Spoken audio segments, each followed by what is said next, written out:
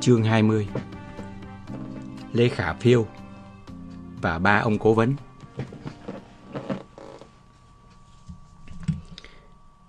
Tháng 6 năm 1991, ông Lê Khả Phiêu mới được bầu vào Ban chấp hành Trung ương. Năm 1992, vì giữ chức chủ nhiệm Tổng cục Chính trị, ông được cơ cấu vào Ban Bí thư. Và tháng 1 năm 1994, tại Đại hội Đảng giữa nhiệm kỳ, ông được đưa vào Bộ Chính trị. Vậy mà tháng 12 năm 97, ông Lê Khả Phiêu đã trở thành Tổng Bí thư. Nhưng ông Lê Khả Phiêu làm Tổng Bí thư ở một giai đoạn mà các nhà chính trị Việt Nam bắt đầu bị quan sát bởi Internet. Ông cũng làm Tổng Bí thư khi các ông Đỗ Mười, Lê Đức Anh, Võ Văn Kiệt vẫn giữ quyền bính như những Thái Thượng Hoàng. Cho dù có không ít nỗ lực để thay đổi ở bên trong Đảng Cộng sản Việt Nam, người bị thay thế lại là ông Lê Khả Phiêu chỉ sau hơn 3 năm giữ chức. Kỷ nguyên Internet. Tuy con đường phát triển hạ tầng viễn thông được đắp bởi công lao của rất nhiều người, sự chấp thuận của ông Lê Khả Phiêu vào năm 1997 là rất quan trọng để Việt Nam có thể kết nối Internet.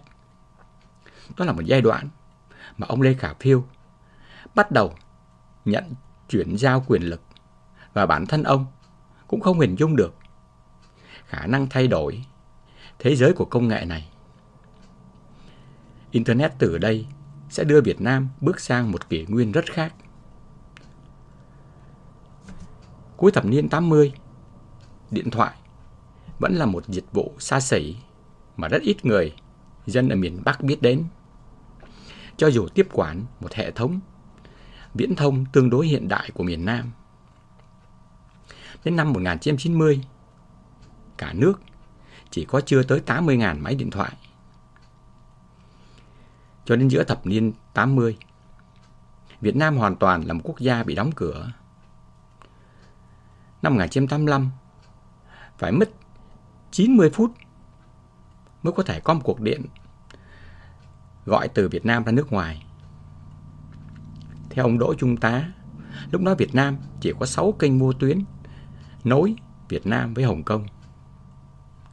Năm 1993, cũng theo ông tá, tỷ lệ điện thoại chỉ đạt 0,087%, nghĩa là 1 vạn người dân Việt Nam chưa có được một máy điện thoại. Năm 1987, ông Đặng Văn Thân đã có một quyết định làm thay đổi căn bản ngành viễn thông Việt Nam. Theo ông Đỗ Trung tá, khi ấy Liên Xô viện trợ không hoàn lại 10 triệu rúp vàng để trang bị mạng thông tin cho Bộ Công an. Nhưng ông Thân thuyết phục ông Phạm Hùng không nên dùng, vì cho dù đó là thiết bị hiện đại nhất của Đông Đức, thì công nghệ analog của họ đã rất lạc hậu so với thế giới. Những thiết bị này sau đó được mang tặng cho Cuba. Trong số 10 triệu rúp thiết bị ấy, ông Thân chỉ dùng 4 thứ: pin mặt trời, cột kèo và xe chuyên dùng. Công nghệ kỹ thuật số của tư bản được ông Thân chọn từ năm 1987, thông qua việc hợp tác đầu tư với Úc, đã mở ra một giai đoạn mới của ngành viễn thông Việt Nam. Cho dù đầu thập niên 90, giá cước viễn thông của Việt Nam vẫn thuộc vào hàng đắt nhất thế giới. Năm 1992, trong một lần làm việc với Thủ tướng Võ Văn Kiệt, ông Đặng Văn Thân đã đưa ra kế hoạch đến năm 2000, Việt Nam sẽ có một điện thoại cho 100 dân. Ông Võ Văn Kiệt đã hỏi lại, tại sao phải là năm 2000 mà không phải là năm 1995? Theo ông tá, người cùng có mặt trong buổi làm việc, chúng tôi coi đó là một mệnh lệnh.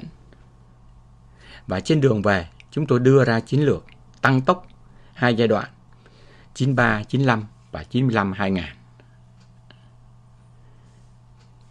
Khi bắt đầu đưa điện thoại di động vào Việt Nam, ông Đặng Văn Thân lại quyết định đúng khi chọn công nghệ GSM, loại công nghệ mà châu Âu mới triển khai vào năm 1991. Ngày 14 tháng 6 năm 93, mobile phone, mạng di động đầu tiên của Việt Nam chính thức đi vào hoạt động. Hạ tầng kỹ thuật và dịch vụ viễn thông phát triển là cơ sở để Việt Nam tiến đến kết nối Internet. Chiến tranh đã đưa Việt Nam tiếp cận với máy tính khá sớm. Nhưng cho đến thập niên 80, tin học vẫn là một khái niệm rất xa lạ đối với dân chúng. Trong suốt thập niên 80, khoa toán ở trường Đại học Kinh tế Thành phố Hồ Chí Minh chỉ đào tạo được có 143 người có khả năng ứng dụng tin học vào quản lý kinh tế. Năm 1988, tiến sĩ Nguyễn Quang A tiếp xúc với một Việt kiều có liên hệ với một công ty phần mềm của Pháp tên là Genlock, một liên doanh 50-50 giữa Tổng cục Điện tử và Genlock lấy tên là Gen Pacific ra đời. Theo ông Nguyễn Quang A, mục tiêu ban đầu của chúng tôi là nhận outsourcing phần mềm cho người Pháp. Nhưng kế hoạch này thất bại bởi không làm sao liên hệ được với các đơn đặt hàng. Khi ấy phải chờ ít nhất 40 phút mới có thể nối được một cuộc điện thoại với Paris. Còn Air France thì phải mất 2 tuần mới có một chuyến. Gen Pacific chuyển sang lắp ráp máy tính cá nhân. Có khoảng 6.000 máy tính loại 286 tốc độ cực thấp, 8 MHz và bộ nhớ chỉ 20 MB đã được Gen Pacific sản xuất trong năm 1989. Cho dù theo ông Nguyễn Quang A, sản phẩm của ông chủ yếu là được xuất sang Liên Xô, máy tính cá nhân đã được Gen Pacific tặng trường Nguyễn Ái Quốc và đã được nhiều doanh nghiệp, công sở, trường học Việt Nam trang bị. Sau Gen Pacific, công ty 3C của Nguyễn Quang A và FPT bắt đầu kinh doanh máy tính. Xã hội Việt Nam không còn phải học chay tin học nữa. Tháng 8 năm 90, giáo sư Phan Đình Diệu kêu gọi nhà nước cần khuyến khích mọi thành phần kinh tế đầu tư vào tin học. Ông cũng đề nghị nhà nước đưa giáo dục tin học vào các nhà trường. Từ đầu năm 90, ở Sài Gòn, tin học đã bắt đầu được ứng dụng trong ngành in ấn. Chương trình quốc gia về công nghệ thông tin đề cập đến khả năng một số hệ thống tin trong nước được ghép nối với các mạng thông tin quốc tế. Tổng cục Bưu điện bắt đầu thiết lập mạng Vietpack X25, cung cấp các dịch vụ dữ liệu, chuyển mạch, gói công cộng, kết nối với mạng điện thoại tự động đã được số hóa. Cuối năm 1995, các dịch vụ thuê bao kênh X25 đã đáp ứng nhu cầu đến tất cả các tỉnh lỵ và một số huyện. Vào cuối năm 1996, đến hơn 400 huyện trong cả nước. Khoảng năm 1993, một kỹ sư ở Viện Công nghệ Thông tin, ông Trần Xuân Thận, lập ra mạng T-net với tham vọng tạo ra một mạng truyền dẫn mang tên ông. Thế nhưng không mấy thành công. Cũng trong thời gian ấy, ở Viện Công nghệ Thông tin, ông Trần Bá Thái, trưởng phòng mạng, trở thành người Việt Nam đầu tiên đi tiên phong khi phòng của ông nhận chuyển giao công nghệ, chuyển nhận thư từ điện tử UUCP từ Úc, lập ra mạng NetNam. Tháng 4 năm 1994, NetNam đã chuyển một lá thư của Thủ tướng Võ Văn Kiệt cho Thủ tướng Thụy Điển. Ông Kiệt trở thành người Việt Nam đầu tiên từ trong nước chính thức gửi email ra nước ngoài. Cuối năm 1995, từ Khánh Hòa, ông Nguyễn Anh Tuấn, Giám đốc Trung tâm Tin học Ten Tích, Bưu điện Khánh Hòa, tiếp cận với cả ông Thuận, ông Thái, tự mày mò nghiên cứu công nghệ, giao thức truyền thông, Internet, rồi lập ra mạng Vietnet, thuê cửa ra Úc của Net Nam và sử dụng hệ thống điện thoại nội bộ để kết nối với các thuê bao cá nhân. Từ 31 tháng 1 năm 96, Vietnet chính thức hoạt động. Cuối năm 96, về mặt nhà nước, một task force được thành lập để chuẩn bị kết nối Internet gồm Chu Hảo, Thứ trưởng Bộ Khoa học Công nghệ và Môi trường, Mai Liêm Trực, Tổng cục Bưu điện, Nguyễn Khánh Toàn, Thứ trưởng Bộ Công an. Những điều kiện tối thiểu để có thể nối mạng đều đã được chuẩn bị. Lợi ích thì ai cũng rõ, nhưng làm cho các nhà lãnh đạo hết lo sợ là một điều không dễ dàng. Thời điểm quyết định kết nối Internet cũng là thời điểm chuyển giao thế hệ lãnh đạo ở Việt Nam. Ông Chu Hảo nói, từ ông Võ Văn Kiệt đến ông Phan Văn Khải đều ủng hộ.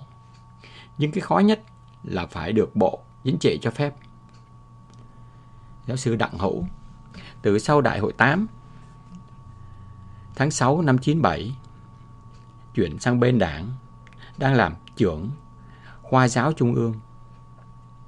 Từ bên trong, các ủy viên Bộ Chính trị lo sợ Internet, nhất là được ông Đặng Hữu tìm cách thuyết phục. Theo ông Đỗ Trung Tá, ông Đỗ Mười cũng trở thành một người ủng hộ. Ông Mười nói, tôi mà thạo tiếng Anh, có thể tôi còn sử dụng Internet nhiều hơn các anh, vì tôi đọc nhiều hơn. Phó Thủ tướng Phan Văn Khải yêu cầu nhóm phải trực tiếp báo cáo Ban Bí thư. Theo ông Chu Hảo, đến ngày hẹn, ông Đỗ Mười đang ở miền Nam, đề nghị chúng tôi báo cáo trực tiếp ông Lê Khả Phiêu. Thời gian ấy là Ủy viên Thường trực Bộ Chính trị. Gặp ông Lê Khả Phiêu, ông Mai Liêm Trực trình bày về pháp lý, Chu Hảo nói về kỹ thuật, Nguyễn Khánh Toàn báo cáo về bảo đảm an ninh. Đây là giai đoạn mà ông Lê Khả Phiêu sắp trở thành Tổng Bí thư. Ông tỏ ra khá cởi mở. Giáo sư Chu Hảo nói, chúng tôi chia sẻ những lo sợ của ông Phiêu, cũng như của các vị trong Ban Bí thư về an ninh, về bí mật quốc gia, sợ văn hóa đồi trụy và phản động tràn vào Việt Nam. Chúng tôi nói về những tiến bộ khoa học kỹ thuật trong ngành bảo mật thông tin, nhưng không dám khẳng định là kiểm soát được tất cả. Chúng tôi cho rằng tiền lửa, tường lửa, cũng như cái khóa tốt thế nào cũng có người mở được, nên vấn đề quan trọng vẫn là con người. Ông Phiêu rất thích lập luận vấn đề quan trọng là con người, ông đồng ý. Tháng 12 năm 96, Trung ương Đảng khóa 8 họp hội nghị lần thứ 2 bàn về khoa học công nghệ. Ông Đỗ Trung Tá nói, tôi mở một phòng máy và dùng sơ đồ đơn giản nhất để giới thiệu Internet và các biện pháp đề phòng. Các ủy viên dự họp Trung ương được Tổng Bí thư Đỗ Mười cho phép tới tìm hiểu Internet và tường lửa. Bằng vài thuê bao Internet nối với server của VDC, tôi cho tải các website có nội dung tốt xuống cho các ủy viên Trung ương xem, rồi cho tải những web sách. Các ủy viên Trung ương giữ ý quay mặt đi. Tôi cho anh em biểu diễn kỹ thuật, ngăn các web sách lại. Các ủy viên Trung ương nói, nếu làm được như thế thì cho mở được. Hội nghị Trung ương 2 thừa nhận Internet tải được trí tuệ của nhân loại về và tin rằng có thể ngăn các nội dung xấu. Ngày 5 tháng 3 năm 97, Chính phủ ban hành Nghị định 21 quy định tạm thời quản lý Internet theo nguyên tắc quản lý được đến đâu thì phát triển đến đó. Ngày 19 tháng 11 năm 97, tại trụ sở Tổng cục Bưu điện 18 Nguyễn Du, Hà Nội, lễ kết nối Internet toàn cầu đã được long trọng tổ chức.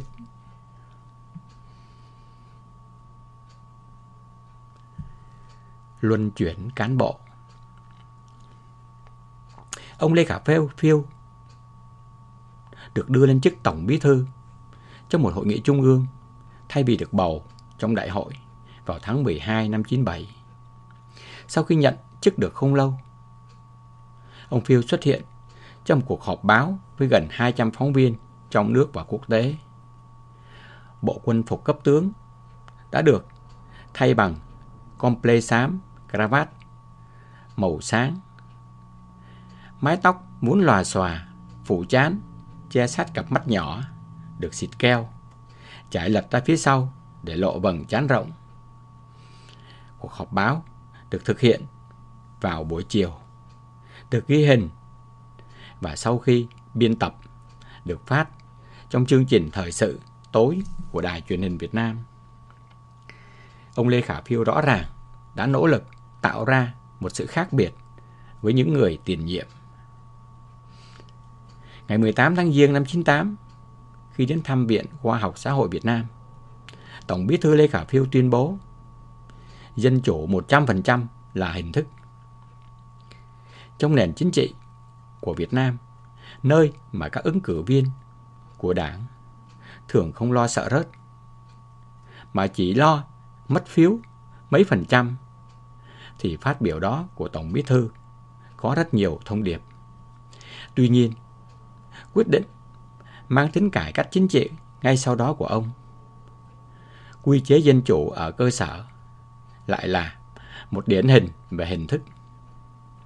Quyền lực thực sự của Tổng Bí thư Lê Khả Phiêu bắt đầu được thể hiện sau nghị quyết Hội nghị Trung ương 6 lần thứ 2. Tuy trong nghị quyết này, ông Lê Khả Phiêu đặt ra tham vọng nghiên cứu lý luận trong nước và thế giới, làm rõ hơn mô hình và con đường đi lên chủ nghĩa xã hội ở nước ta. Nhưng trên thực tế, chỉ có cuộc vận động xây dựng chỉnh đốn đảng và luân chuyển điều động cán bộ mới thực sự giúp cho ông tạo ra được những bước đi quyền lực. Vấn đề luân chuyển điều động cán bộ từng được Hội nghị Trung ương khóa 8 đặt ra như là một giải pháp nhằm bồi dưỡng toàn diện, tạo điều kiện cho cán bộ trẻ có triển vọng, cán bộ trong khu quy hoạch được rèn luyện trong thực tiễn, khắc phục tình trạng khép kín, cục bộ trong từng ngành, từng địa phương, từng tổ chức. Nhưng kể từ khi nghị quyết này được thông qua, việc luân chuyển cán bộ gần như chưa thực hiện. Từ thập niên 90, vai trò địa phương trong hệ thống chính trị Việt Nam càng ngày càng gia tăng. Điều này thể hiện qua con số các bí thư tỉnh ủy được cơ cấu vào trung ương. Đặc biệt, đại biểu địa phương cũng thường chiếm hơn 80% số đại biểu của các đại hội đảng, thành phần thực sự có tiếng nói thông qua các lá phiếu. Kinh tế thị trường đã làm cho con số các tỉnh thành tự túc được ngân sách tăng lên. Luật đất đai và luật đầu tư bắt đầu tăng thẩm quyền của cấp đất, cấp giấy phép đầu tư cho tỉnh thành. Chính quyền địa phương bắt đầu có điều kiện để độc lập hơn với trung ương. Đây cũng là giai đoạn xuất hiện thuật ngữ trên bảo dưới không nghe, một câu nói đùa ý nhị, còn để chỉ trật tự hành chánh, không còn trung ương tập quyền nữa. Chính sách luân chuyển cán bộ không chỉ giúp Tổng Bí thư Lê Khả Phiêu bố trí nhân sự của mình vào các vị trí chủ chốt, mà còn đặt các nhà lãnh đạo địa phương vào thế phụ thuộc hơn vào ông. Đang là người đứng đầu một tỉnh, họ có thể bị luân chuyển đến một vị trí ngồi chơi xe nước. Các quyết định luân chuyển lại chủ yếu được thông qua trong Thường vụ Bộ Chính trị, nơi mà Tổng Bí thư là người có tiếng nói quyết định. Ngay sau khi nhậm chức, ông Lê Khả Phiêu đã đưa Bộ trưởng Lao động và Thương binh Xã hội Trần Đình Hoan về làm chánh văn phòng Trung ương.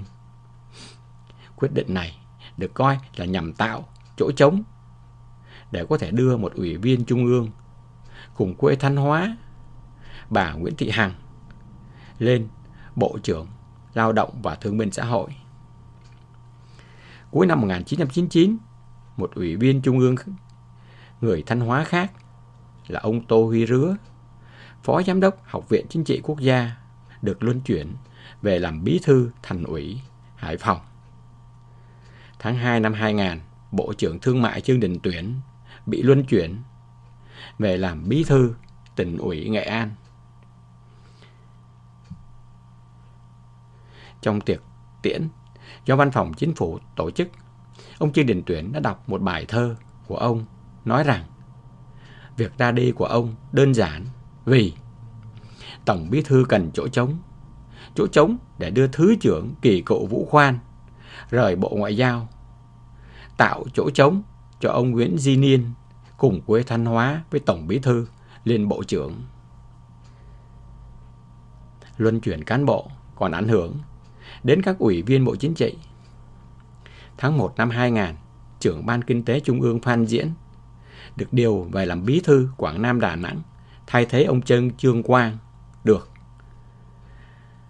ra Hà Nội làm trưởng Ban Dân vận, thay thế ông Nguyễn Minh Chiết, được điều trở lại Sài Gòn làm Bí thư Thành ủy Thành phố Hồ Chí Minh Trương Tấn Sang lại phải ra Hà Nội lấp vào chỗ trống trưởng Ban Kinh tế của ông Phan Diễn. Không mấy địa phương hài lòng với việc Trung ương đưa người về nắm những vị trí chủ chốt, cho dù có những người được điều về quê như Trương Đình Tuyển, Bí thư Nghệ An, Phan Diễn, Bí thư Quảng Nam Đà Nẵng, và có những người như ông Nguyễn Minh Chiết được đưa về một nơi có thế lực hơn. Luân chuyển có thể là cơ hội của người này, có thể là chấm dứt sự nghiệp chính trị của người khác. Luân chuyển cán bộ vì thế vừa có thể tạo ra đồng minh, vừa tích lũy ân oán cho ông Lê Khả Phiêu, người vận hành cơ chế đó. 16 chữ vàng. Ông Lê Khả Phiêu còn phải nhận trách nhiệm lịch sử trong một giai đoạn mà quan hệ đối ngoại, đặc biệt là với Trung Quốc, có rất nhiều thử thách. Nguyên tắc hai nước, xã hội chủ nghĩa phải cùng chống âm mưu của đế quốc, xóa bỏ chủ nghĩa xã hội xác lập trước Hội nghị Thành Đô tháng 9 năm 1990 đã được Tổng Bí thư Nguyễn Văn Linh và những đồng chí của ông đặt trên cả truyền thống cảnh giác nghìn năm trong quan hệ Việt Nam-Trung Quốc.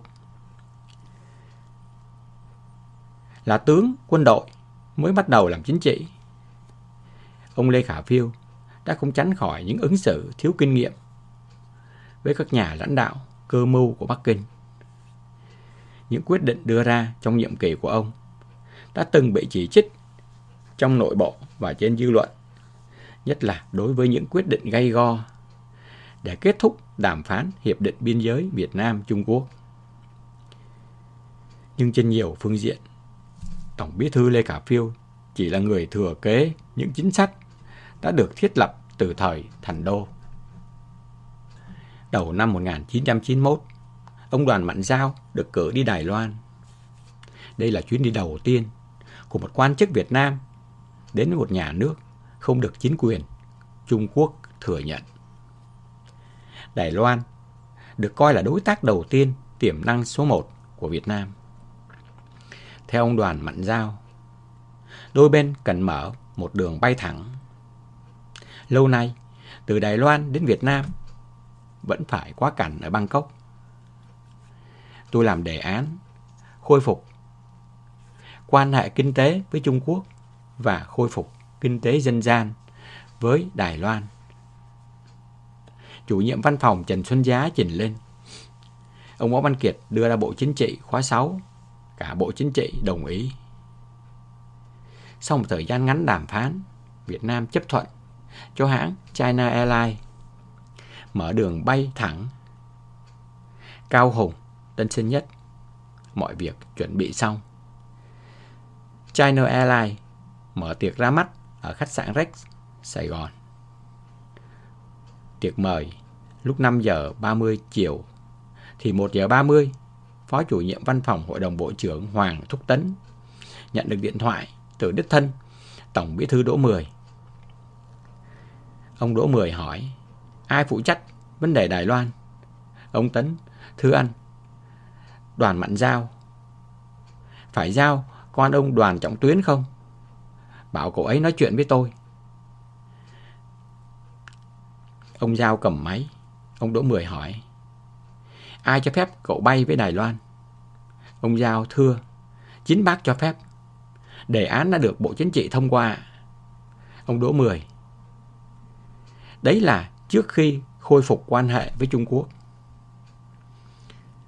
Ông Đỗ Mười yêu cầu ngay trong chiều hôm ấy, Thứ trưởng Ngoại giao Trần Quang Cơ và Đoàn Mặn Giao phải sang làm việc với Ban Bí thư. Chiều, ông Trần Quang Cơ sang. Cuộc làm việc có cả Thường trực Ban Bí thư Đào Duy Tùng và Chánh Văn phòng Trung ương Hồng Hà. Đào Duy Tùng nói thẳng: trước thì Bộ Chính trị chủ trương như thế, nhưng nay kinh tế phải phục tùng chính trị, không cho Đài Loan bay. Nếu ai cho bay, tôi sẽ ra lệnh cho tên lửa bắn hạ. Buổi tiệc hôm ấy ở Rex và các chuyến bay từ Đài Loan sang Sài Gòn đã bị hủy bỏ. Chủ tịch hãng China Airlines gọi điện thoại cho ông Đoàn Mặn Giao than phiền. Ông Giao trấn an: chuyện này sẽ được xử lý. Ông Võ Văn Kiệt sau đó chỉ đạo lập hồ sơ cho thấy hàng không Đài Loan bay đến hầu hết như tất cả các nước, kể cả bay đến Quảng Châu, Trung Quốc, chứ không chỉ có bay đến Việt Nam, nên đã xin Bộ Chính trị khóa 7 xem xét lại. Ông Đoàn Mặn Giao nói: ông Kiệt là người mà những lúc bế tắc luôn vượt qua được ý thức hệ và ngoại giao kinh điển để đạt được mục đích. Khi đó ông Võ Văn Kiệt đang thèm khát nguồn vốn ODA từ Đài Loan cho đường dây 500 kV và các công trình hạ tầng đầy tham vọng của ông. Đài Loan có quỹ OECDF có thể cho những nước chậm phát triển có quan hệ kinh tế thực chất với Đài Loan vay. Theo ông Đoàn Mặn Giao, buổi tối trước khi tôi đi Đài Loan, ông Kiệt gọi lên văn phòng. Tôi lên thấy ông đang ngồi một mình. Ông nói: qua đó mày tìm cách vay 50 triệu đô la cho đường dây 500 kV. Tôi nói: không được đâu chú ơi, quỹ này người ta chỉ cho vay cho các vấn đề xã hội. Ông nói: vậy mới phải tìm cách. Tôi sang gặp một quan chức quen của Đài Loan tên là Giang Bình Khôn, chuyển thông điệp của Thủ tướng cho Đài Loan. Ông Giang nói sẽ báo lên trên và sẽ tính. Ít lâu sau, Lâm Thủy Cát, vụ trưởng vụ Á Thái của Bộ Ngoại giao Đài Loan đến Hà Nội gặp ông Đoàn Mặn Giao nói: có một việc khẩn thiết tôi muốn bàn. Tổng thống Lý Đăng Huy đang ở Indonesia. Trên đường về muốn dừng chân ở Đài Loan, muốn dừng chân ở Đà Nẵng và muốn hội kiến với Thủ tướng Võ Văn Kiệt 1 giờ. Việt Nam có thể bố trí để Thủ tướng đi tuần du miền Trung ghé qua. Cuộc gặp sẽ được giữ hết sức bí mật để thỏa thuận một số việc. Phía Đài Loan, sau cuộc gặp này, có thể cho Việt Nam vay từ 300 đến 500 triệu đô. Ông Giao nói: tôi báo lại với Thủ tướng, chỉ lưu ý ông là truyền thông Đài Loan có thể sẽ có được tin này và sẽ loan đi. Một ngày sau, ông Kiệt nói với ông Đỗ Mười đã đồng ý. Chưa kịp liên hệ với Lâm Cát Thủy thì mấy ngày sau ông Kiệt lắc đầu, hỏng rồi. Y xèo hết trong bộ chính trị, căng lắm, không thuyết phục được. Nhưng chính quyền Đài Loan vẫn rất thực tế. Đường bay Cao Hùng, Tân Sơn Nhất vẫn được mở. Văn phòng kinh tế, văn hóa Đài Bắc tại thành phố Hồ Chí Minh vẫn được thiết lập. Ông Võ Văn Kiệt vẫn được vay với 30 triệu đô đầu tiên với lãi suất thấp. Kể từ năm 1991, quan hệ giữa Hà Nội và Trung Quốc bắt đầu được thúc đẩy bằng các chuyến thăm hữu nghị. Các nhà lãnh đạo Trung Quốc tăng dần nhịp độ đến Hà Nội. Tháng 11 năm 92, Thủ tướng Lý Bằng. Tháng 11 năm 94, Chủ tịch Quốc hội Kiều Thạch. Tháng 6 năm 96, Tổng Bí thư Đảng, Chủ tịch nước Giang Trạch Dân. Tháng 11 năm 96, Thủ tướng Chu Dung Cơ. Nhưng có thể nói, phải đến chuyến thăm Trung Quốc của Tổng Bí thư Lê Khả Phiêu tới Bắc Kinh vào tháng 2 năm 1999, công cụ ý thức hệ mới được Bắc Kinh khai thác ở tầm cao để đến gần hơn với Hà Nội. Trong cuộc gặp thượng đỉnh này, Tổng Bí thư Giang Trạch Dân đưa ra 2 phương châm làm nền tảng cho quan hệ hai nước, thể hiện trong 16 chữ vàng và 4 tốt. 16 chữ vàng của Giang Trạch Dân là ổn định lâu dài, hướng đến tương lai, láng giềng hữu nghị, hợp tác toàn diện. Và 4 tốt gồm láng giềng tốt, bạn bè tốt, đồng chí tốt, đối tác tốt. 2 phương châm cùng với bản tuyên bố chung giữa Giang Trạch Dân và Lê Khả Phiêu đưa ra trong chuyến đi được hai đảng đánh giá, đã xác định tư tưởng chỉ đạo và khung tổng thể phát triển quan hệ hai nước trong thế kỷ mới, đánh dấu quan hệ Trung Việt đã bước vào giai đoạn phát triển mới. Thủ tướng Phan Văn Khải nói 16 chữ vàng và 4 tốt chỉ là những lời nói. Tôi làm thủ tướng cũng muốn tạo ra sự tin cậy lẫn nhau, nhưng Trung Quốc chẳng tin mình thì mình cũng không tin họ. Nhưng như Đặng Tiểu Bình từng tuyên bố, Trung Quốc làm gì cũng có tính toán. Đây là thời điểm Trung Quốc cần những quyết định của phía Hà Nội để kết thúc tiến trình đàm phán Hiệp định Biên giới. Ngày 7 tháng 11 năm 91, trong chuyến đi Bắc Kinh của Tổng Bí thư Đỗ Mười và Chủ tịch Hội đồng Bộ trưởng Võ Văn Kiệt, hiệp định tạm thời về việc giải quyết các công việc trên biên giới hai nước Việt Nam-Trung Hoa đã được ký kết. Đường biên giới đất liền giữa Việt Nam và Trung Quốc kéo dài 1.406 km, có truyền thống lâu đời, cũng bắt đầu được phân định lại. Được đường biên giới truyền thống.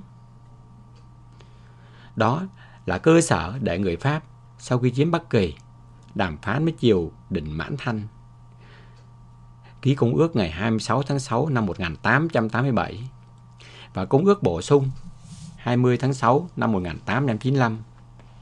Đây là hai văn bản pháp lý quốc tế đầu tiên để xác định biên giới giữa Việt Nam và Trung Quốc. Tuy nhiên, đường biên giới dài 1.406 km từ Móng Cái đến biên giới Lào-Trung chỉ có 341 cột mốc. Lời văn công ước mô tả rõ đơn giản, không rõ ràng, không phù hợp với thực địa. Bản đồ tỷ lệ nhỏ, nhiều địa danh, khu vực không thể hiện như bãi Tục Lãm, Tài Sẹc, Dậu Gót. Nhiều khu vực chưa được phân giới cắm mốc hoặc cắm mốc quá thưa. Ngoài ra, qua hơn 100 năm, hệ thống mốc cũng đã bị hư hại, xê dịch, phá hủy do chiến tranh và thời gian. Năm 1955, ngay trong giai đoạn mà tình hữu nghị Việt-Trung đang được mô tả như là môi với răng, chính quyền Trung Hoa Cộng sản đã có ý đẩy lùi biên giới sâu vào phía lãnh thổ Việt Nam. Tại khu vực hữu nghị Quan, khi giúp Việt Nam khôi phục đoạn đường sắt từ biên giới Việt-Trung đến Yên Viên gần Hà Nội, lợi dụng lòng tin của Việt Nam, phía Trung Quốc đã đặt điểm nối ray đường sắt Việt-Trung sâu vào trong lãnh thổ Việt Nam trên 300 mét so với đường biên giới lịch sử, coi điểm nối ray là điểm mà đường biên giới giữa hai nước đi qua. Cũng tại khu vực này, phía Trung Quốc đã ủi nát mốc biên giới số 18 nằm cạnh cửa Nam Quan 100 mét trên đường quốc lộ để xóa vết tích đường biên giới lịch sử, rồi đặt cột mốc km số 0 vào sâu trong lãnh thổ Việt Nam trên 100 mét, coi đó là vị trí đường quốc giới giữa hai nước ở trong khu vực này. Ngày 2 tháng 1 năm 1957, Ban Bí thư Trung ương Đảng Lao động Việt Nam đã gửi thư cho Ban chấp hành Trung ương Đảng Cộng sản Trung Quốc đề nghị hai bên giải quyết vấn đề biên giới trên cơ sở tôn trọng đường biên giới lịch sử theo hai công ước Pháp Thanh 1887-1895 và mọi tranh chấp có thể giải quyết bằng đàm phán. Tháng 4 năm 1958, Trung ương Đảng Cộng sản Trung Quốc trả lời đồng ý với đề nghị của phía Việt Nam. Điều này có thể được coi như là một thắng lợi quan trọng của quan hệ Trung Việt. Nếu như hơn một thế kỷ sau, Trung Quốc không lặp lại những điều mà họ đã làm từ hồi năm 1955. Có lẽ ít có một quốc gia to lớn nào lại sử dụng những phương thức lấn cõi theo kiểu người Trung Quốc đã làm ở Việt Nam. Ở một số địa phương, do địa hình phức tạp, điều kiện sinh hoạt của dân cư Trung Quốc gặp khó khăn, theo yêu cầu của phía Trung Quốc, Việt Nam đã cho mượn đường đi lại, cho dùng mỏ nước, cho chăn trâu, lấy củi, đặt mồ mả trên đất Việt Nam. Thế nhưng họ lại lợi dụng thiện chí đó của Việt Nam, đã dần dà mặc nhiên coi những vùng đất mượn này là đất của Trung Quốc. Khi xây dựng các công trình cầu cống trên sông, suối biên giới như cầu ngầm Hoành Mô, Quảng Ninh, cầu ngầm Pò Hèn, Quảng Ninh, đập Ái Cảnh, Cao Bằng, cầu Ba Nậm, Cúm, Lai Châu, vân vân.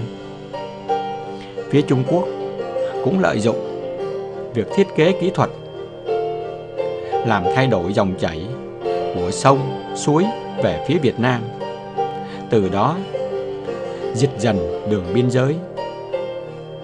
Chuyện Trung Quốc tự ý di chuyển, lén lút đập phá, thủ tiêu các cột mốc, lấy tên bản của Trung Quốc đặt cho xóm của Việt Nam, có thể tìm thấy ở bất cứ địa phương nào trên vùng biên giới. Họ cũng không ngần ngại áp dụng những phương thức như vậy để lấn chiếm những vùng lãnh thổ nổi tiếng lâu đời của Việt Nam như Đồng Đăng, Thác Bản Dốc. Ngày 20 tháng 2 năm 1970, phía Trung Quốc đã huy động trên 2.000 người, kể cả lực lượng vũ trang, lập thành hàng rào, bố phòng dày đặc, bao quanh toàn bộ khu vực Thác Bản Dốc thuộc lãnh thổ Việt Nam.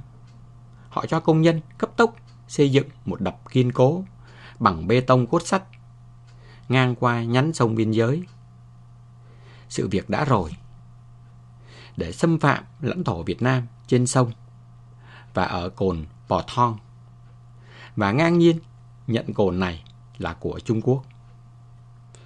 Khi quan hệ hai bên còn hữu nghị, Trung Quốc đã cho xây dựng đường sắt vượt qua đường biên giới lịch sử 300 mét. Rồi còn coi điểm nối ray đó là đường biên giới. Họ trắng trợn ngụy biện rằng khu vực hơn 300 mét đường sắt đó là đất Trung Quốc, vì không thể có đường sắt của nước này đặt trên lãnh thổ của nước khác. Đàm phán biên giới Việt-Trung lần thứ nhất diễn ra ngay tại Bắc Kinh ngày 15 tháng 8 năm 1974, khi tình hữu nghị giữa hai nước bắt đầu đã có những rạn nứt sau chuyến đi năm 1972 của Nixon. Sau khi đánh chiếm Hoàng Sa, ngày 19 tháng 1 năm 74, Trung Quốc bắt đầu gia tăng các hoạt động khiêu khích biên giới. Đàm phán lần thứ hai kéo dài từ ngày 7 tháng 10 năm 77 đến tháng 6 năm 78, diễn ra khi các vụ khiêu khích vũ trang từ phía Trung Quốc gia tăng hơn. Đối thoại chấm dứt khi xung đột lên đến đỉnh điểm bởi vụ nạn Kiều. Sau cuộc chiến tranh biên giới kéo dài từ ngày 17 tháng 2 đến ngày 5 tháng 3 năm 79, ngày 18 tháng 4 năm 79, cuộc đàm phán lần thứ 3 được nối lại tại Hà Nội. Nhưng từ đó cho đến năm 1991, xung đột vũ trang liên tục xảy ra. Theo Bộ trưởng Ngoại giao Nguyễn Mạn Cầm, mỗi năm Trung Quốc gây ra hơn 800 vụ khiêu khích biên giới. Đàm phán chỉ thực sự bắt đầu ở vòng thứ 4. Tháng 10 năm 1992, sau khi Việt Nam bình thường hóa quan hệ với Trung Quốc, ngày 19 tháng 10 năm 93, hai đoàn đàm phán chính phủ đã ký thỏa thuận về những nguyên tắc cơ bản để giải quyết về vấn đề biên giới lãnh thổ. Trên cơ sở bản đồ và thực địa, hai bên đưa ra đường biên giới trên thực tế theo nhận thức của mình. Đây là một công việc không dễ dàng cho Việt Nam, vì phần đất biên giới phía Việt Nam vẫn đầy mìm Trung Quốc. Chiến tranh cũng đã buộc dân chúng ở nhiều nơi phải rời khỏi những vùng đất sinh sống và canh tác truyền thống. Trong khi đó, các đoàn khảo sát từ Hà Nội khi đi lên lại chỉ tiến hành xác lập bản đồ nguyên trạng. Những phần đất mà bản bị vong lục ngày 15 tháng 3 năm 77 năm 79 của Bộ Ngoại giao Việt Nam mô tả là đã từng bị Trung Quốc dùng những thủ đoạn xấu xa để lấn chiếm trong giai đoạn từ năm 1955 đến năm 1978. Giờ đây phần lớn được gọi là những khu vực hai bên có nhận thức khác nhau. Cả Bộ trưởng Ngoại giao Nguyễn Mạn Cầm và trưởng đoàn đàm phán giai đoạn đầu, ông Vũ Phác Quan, đều thừa nhận các địa phương không mấy hài lòng về kết quả này. Trong khi đó, kể từ năm 1993, Trung Quốc tiếp tục gây hấn và tạo ra nhiều xung đột khác nhau, gây áp lực lên các vòng đàm phán. Đường lên cửa khẩu Chi Ma, huyện Lộc Bình, Lạng Sơn phải dừng lại trước đường biên 63 mét. Dù cột mốc 44 đã cắm từ thời Pháp Thanh vẫn còn ở đó. Năm 1993, khi tỉnh Lạng Sơn cho rải đá, lực lượng vũ trang Trung Quốc từ phía Ái Điểm đã tràn sang để ngăn cản việc thi công. Ngày 28 tháng 5, Trung Quốc đưa hàng trăm binh sĩ có vũ trang từ Ái Điểm sang. Theo sau là 15 xe chở đá. Trong khi phía Việt Nam chưa kịp phản ứng thì 2 xe đã vượt biên, đổ đá chồng lên đoạn công nhân Việt Nam đang thi công. Ngay lập tức, bộ đội biên phòng, hải quan, công nhân và nông dân Chi Ma được huy động ra ngăn cản. Ngày 11 tháng 6 năm 93, lính Trung Quốc rút. Từ đó, tổ cột mốc 44 được đồn biên phòng Chi Ma thành lập. 7 cán bộ biên phòng đã phải túc trực 24/24. Trong gió Chi Ma thổi bạc mặt, trong rét Chi Ma có khi xuống dưới độ 0. Vì bị phía Trung Quốc ngăn cản, không thể dựng nhà, tổ cột mốc 44 chỉ có thể dựng một túp lều bằng 6 cọc tre và những thùng giấy cạc tông, nằm bên lãnh thổ Việt Nam 5 mét. Nhật ký của tổ ghi nhận 32 sự kiện tiêu biểu xảy ra xung quanh mốc 44. Một lần, biên phòng Ái Điểm Trung Quốc cho dựng một nhà tạm lấn sang đất Việt Nam 2 mét. 22 lần, lực lượng vũ trang Trung Quốc xâm nhập sâu vào đất Việt Nam từ 5 đến 30 mét. 7 lần xâm căn, mỗi lần lén chôn một bia đá sang đất Việt Nam 20 mét. Phía bên kia mốc 44, Trung Quốc dựng một bức tường đá dày 1 mét, cao 3 mét, bao bọc đồn Ái Điểm. Trên bức tường đó sâu hoắm những lỗ châu mai nhìn sang. Thiếu tá Lục Văn Mong, người từng là đồn phó Chi Ma 4 năm nói, có rất nhiều chuyện không được ghi chép.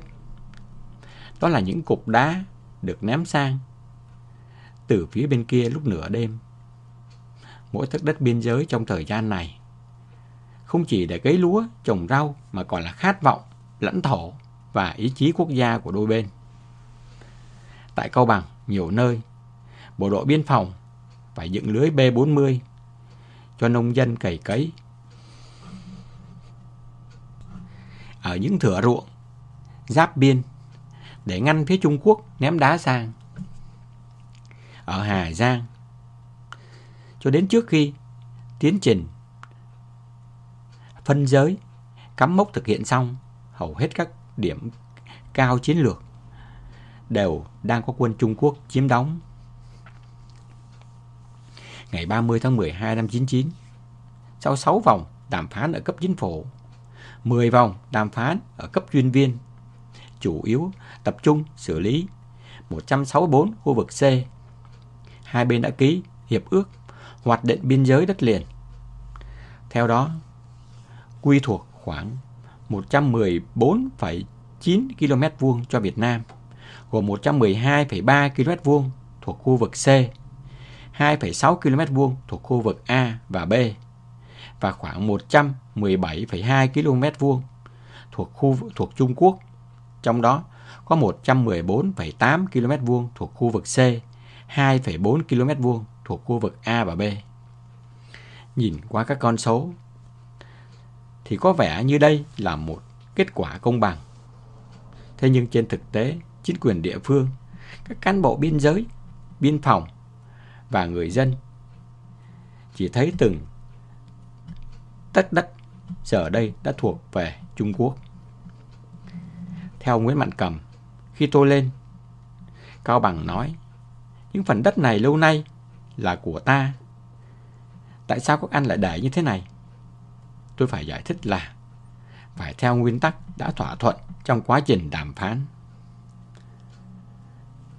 Quá trình chuyển đường biên giới từ lời văn hiệp ước 1999 và bản đồ ra thực địa một cách chính xác, rõ ràng và đánh dấu bằng một hệ thống mốc giới chính quy hiện đại vẫn là một con đường cam go. Ở 109 khu vực tồn đọng được coi là những khu vực khó, nhạy cảm, có lịch sử đấu tranh lâu đời, hai bên đã phải tiến hành thêm 15 vòng đàm phán các loại. Vòng ngắn ngày nhất kéo dài cũng đến 9 ngày.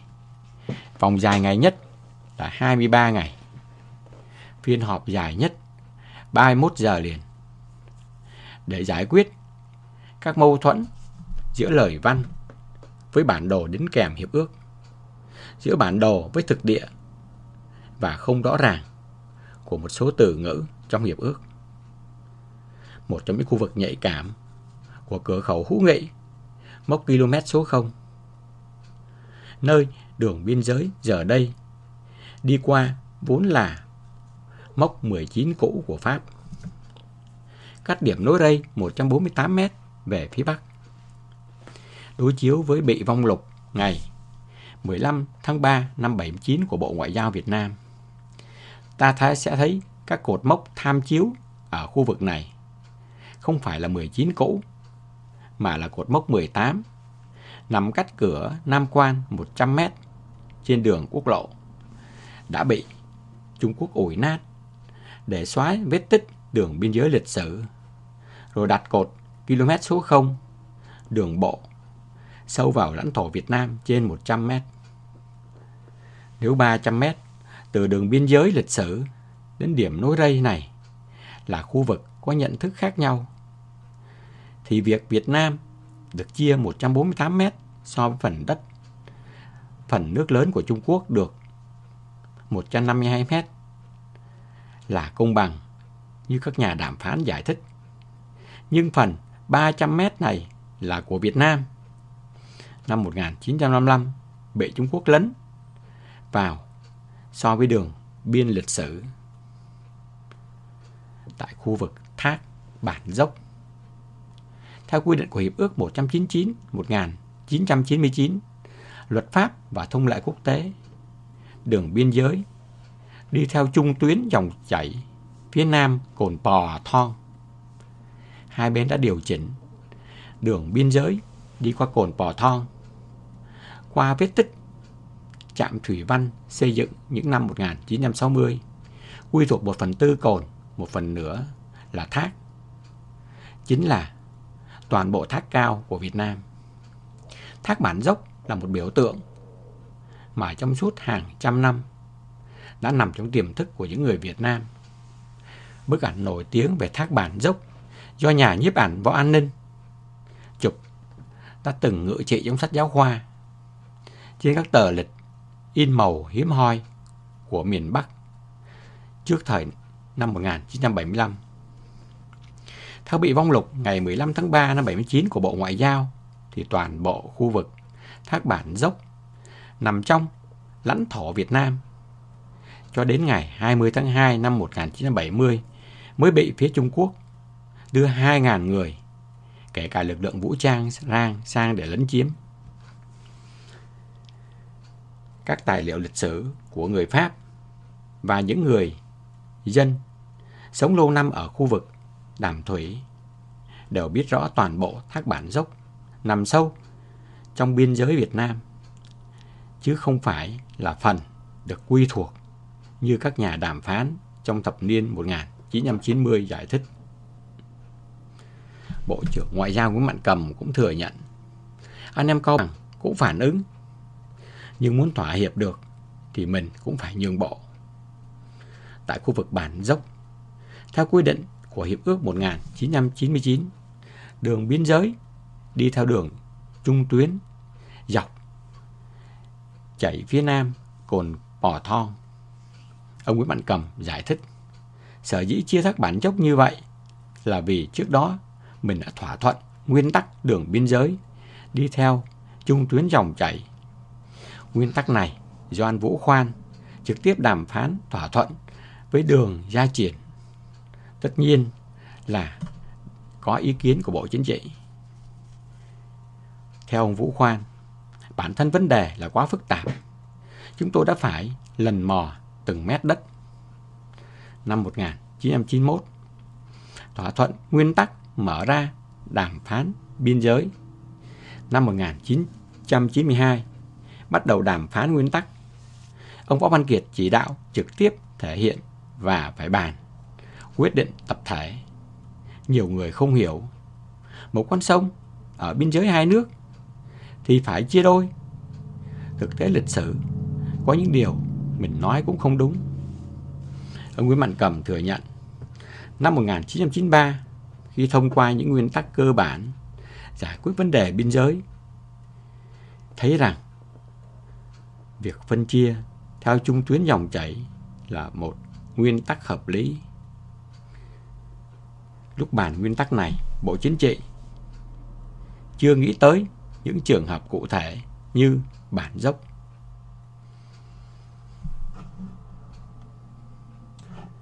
Theo Thủ tướng Phan Văn Khải, thác Bản Dốc mình không thể nào lấy hết.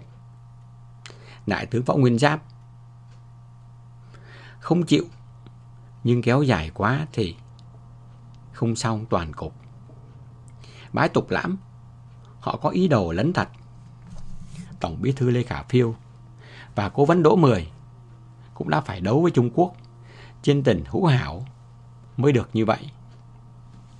Tôi, ông Vũ Khoan và ông Lê Khả Phiêu đã đấu tranh rất căng thẳng, nhưng đôi bên cũng phải có nhân nhượng.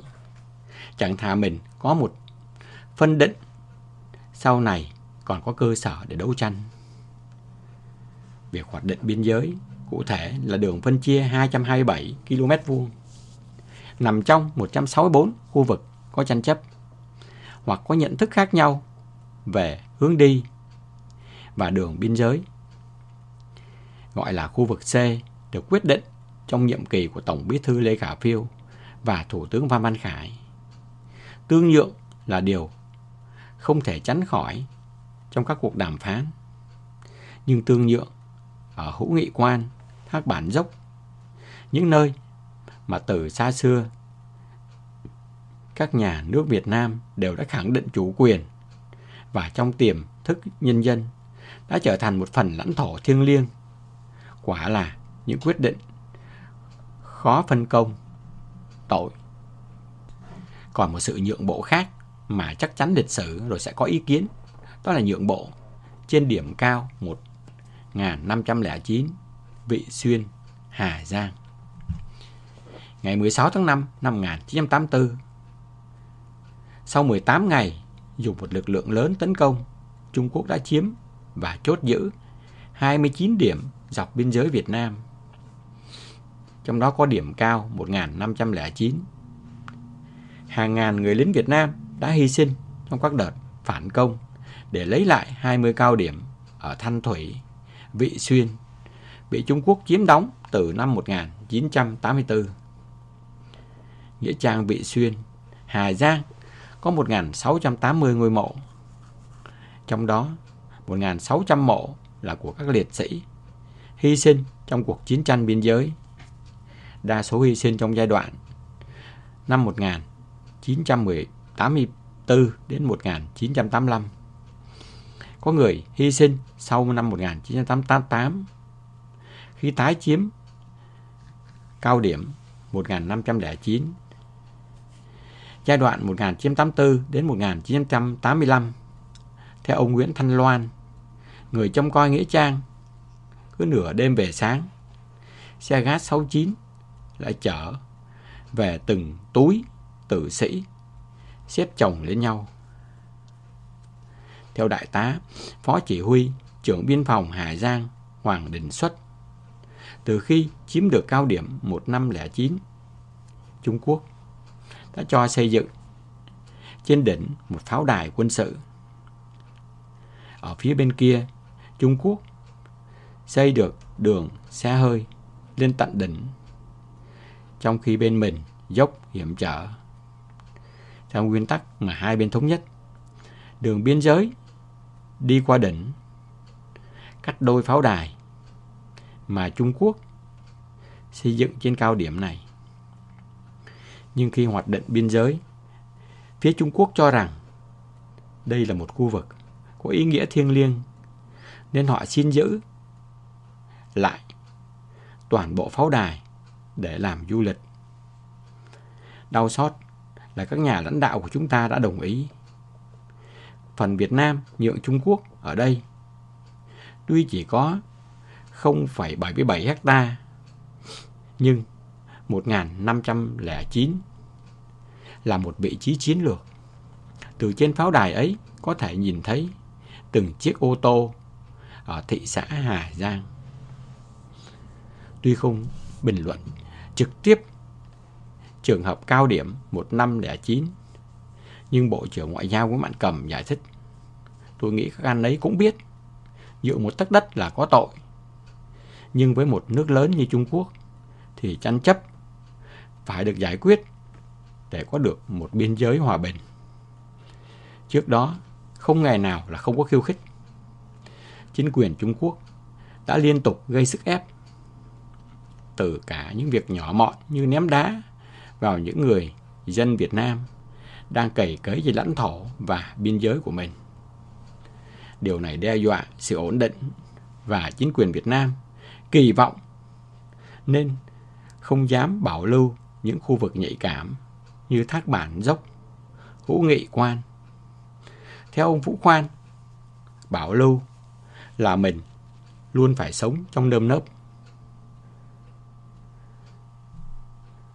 Đường biên giới trước đây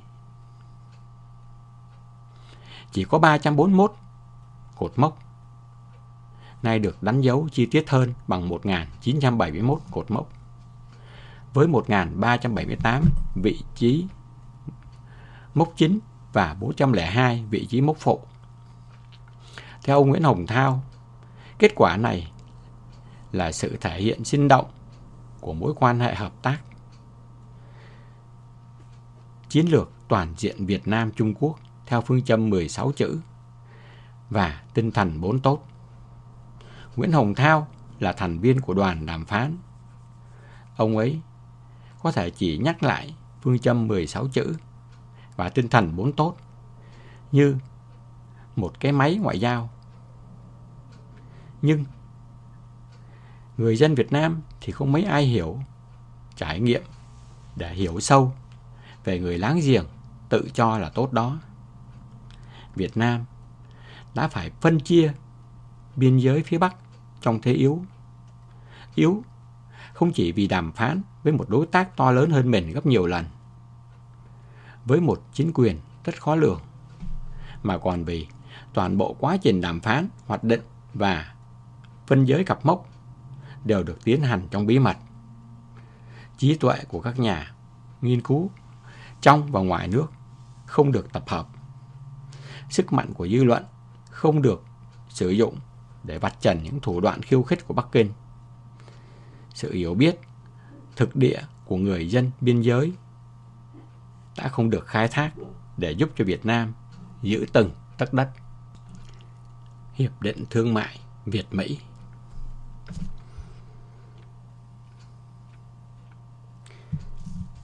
Cũng năm 1999, trong khi mang phương châm 16 chữ và tinh thần 4 tốt về từ một láng giềng nhiều thủ đoạn, Tổng Bí thư Lê Khả Phiêu lại đánh mất cơ hội ký hiệp định thương mại với một đối tác tiềm năng, hiệp định thương mại Việt-Mỹ.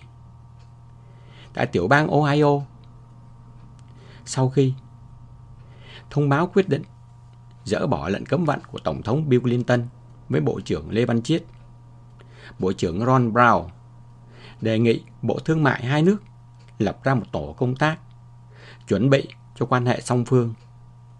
Brown cho biết luôn là ông sẽ lập nhóm USDA do bà Balevsky làm nhóm trưởng. Khi trở về Việt Nam, Bộ trưởng Lê Văn Chiết đã đến thẳng phủ Thủ tướng. Chờ ông, ngoài Thủ tướng còn có Bộ trưởng Đậu Ngọc Xuân, Bộ trưởng Ngoại giao Nguyễn Mạn Cầm. Ông Chiết kể chi tiết cuộc trò chuyện với Ron Brown. Ông Kiệt hỏi, theo anh, điều này sẽ tác động đến việc mở cửa của Việt Nam như thế nào? Ông Chiết, theo tôi, nó phù hợp với chủ trương đa phương hóa, thêm bạn bớt thù. Chắc chắn sẽ có một số anh chưa nhất trí, có anh sẽ phân vân. Nhưng mình mà lẩn quẩn thì không những mất cơ hội mà còn ảnh hưởng đến việc mở rộng quan hệ với những đối tác khác. Ông suy nghĩ rồi nói, các anh nghiên cứu ngay xem quyết định bỏ cấm vận sẽ tác động đến Việt Nam mở rộng quan hệ với các nước như thế nào.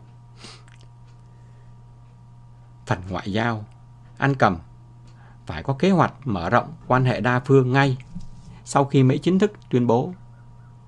Anh Chiết chuẩn bị tờ trình Bộ Chính trị xin chủ trương cho đàm phán ký kết hiệp định thương mại với Mỹ. Ông Chiết hỏi, ký một hiệp định song phương như với các nước? Ông Kiệt nói đúng. Ông Lê Văn Chiết kể, tôi về làm phương án, đàm phán, chuẩn bị xong. Tôi mời đại diện Bộ Ngoại giao, Tài chánh, Ngân hàng, Bộ Kế hoạch Đầu tư đến họp và góp ý. Văn phòng Trung ương cũng thông báo 5 ngày sau đó Bộ Chính trị sẽ nghe trình bày. Tại cuộc họp Bộ Chính trị, tôi trình bày xong, ông Đỗ Mười nói, yêu cầu các bộ có phản biện trước. Bộ trưởng Bộ Kế hoạch Đầu tư Đậu Ngọc Xuân vun sới mặn. Bộ trưởng Ngoại giao Nguyễn Mạnh Cầm phát biểu thận trọng. Thứ trưởng Bộ Tài chánh Chu Tam Thức thì chừng mực. Nghe xong, ông Đỗ Mười phát biểu rất căng. Chúng ta đã đổi mới thành công. Các nước đều thừa nhận. Đời sống khá hơn. Có cần bàn tay của Mỹ không? Ông Đậu Ngọc Xuân nói, sự giúp đỡ của Mỹ là cần thiết. Ông Đỗ Mười, mình hoàn toàn độc lập, cần gì phải giúp đỡ? Việc gì phải ký hiệp định thương mại? Hôm ấy, theo chỉ đạo của anh Kiệt, Bộ Thương mại trình một lúc 2 vấn đề. Một, để đàm phán gia nhập WTO. Một, để ký BTA. Nhưng theo ông Chiết, với cả hai, ông Đỗ Mười nói, Việt Nam còn nghèo, hàng hóa sản xuất tỷ trọng bao nhiêu, ăn thua gì, ra nó đè chết ngay lập tức. Cái thứ ba, mình xưa giờ chủ yếu quan hệ với các nước xã hội chủ nghĩa, chỉ am tường xã hội chủ nghĩa. Bây giờ quan hệ với người ta bị buộc phải theo những quy định của người ta thì mình lại càng mất độc lập. Bây giờ ông Chiết mới nhận ra lý do ông Võ Văn Kiệt mời cho bằng được cố vấn Phạm Văn Đồng tham gia phiên họp. Theo đề nghị của ông Kiệt, cố vấn Phạm Văn Đồng phát biểu ngắn. Bây giờ là thời kỳ toàn cầu hóa. Ai cũng phải có quan hệ với các quốc gia. Đường lối đa phương hóa mà ta đang đi là đúng. Đã đúng thì cứ tiếp tục. Thời đại này không còn ai tự cung tự lực. Có gì mà không dám làm ăn với Mỹ, với WTO. Ông Kiệt tiếp lời, tôi tán thành ý kiến của anh Đồng. Xu thế đó là không thể tránh khỏi. Nói để anh Mười yên tâm, tiền thân của WTO là GATT, một tổ chức mà Liên Xô đã sáng lập viên. Lúc đầu có 30 quốc gia. Chỉ khi có khối SEUW, Liên Xô mới rút ra. Bây giờ, nước Nga cũng muốn trở lại WTO. Họ làm đơn xin mà họ đã được chấp thuận đâu. Những nước tham gia đều theo những nguyên tắc nhất định được hình thành bằng sự đóng góp của các thành viên. Đã có 100 nước tham gia. Có những nước yếu hơn Việt Nam. Nhiều nước còn phải sắp hàng. Anh Đồng rất đúng. Việt Nam tuy còn yếu, hàng hóa chưa nhiều, chưa hiểu hết quy luật.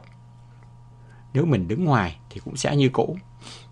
Tham gia vào thì đội ngũ mới trưởng thành, mới hiểu thị trường, luật pháp ra sao mà ứng phó. Phải tham gia để có tiếng nói của mình.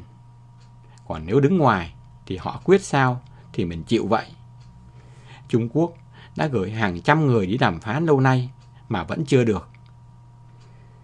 Giữ gìn chế độ là nhiệm vụ của mình, nhưng không thể giữ chế độ bằng cách không chơi với ai cả. Ông Phạm Văn Đồng tiếp, anh Mười lo lắng mình bị lép vế thì cũng có lý, vì mình còn yếu. Nhưng tôi thì tôi không sợ. Như anh Kiệt đã nói, phải vào hang mới bắt được cọp. Ông Đỗ Mười không kết luận. Ông Phạm Văn Đồng đề nghị Bộ Thương mại và Bộ Ngoại giao hoàn chỉnh phương án để báo cáo lại.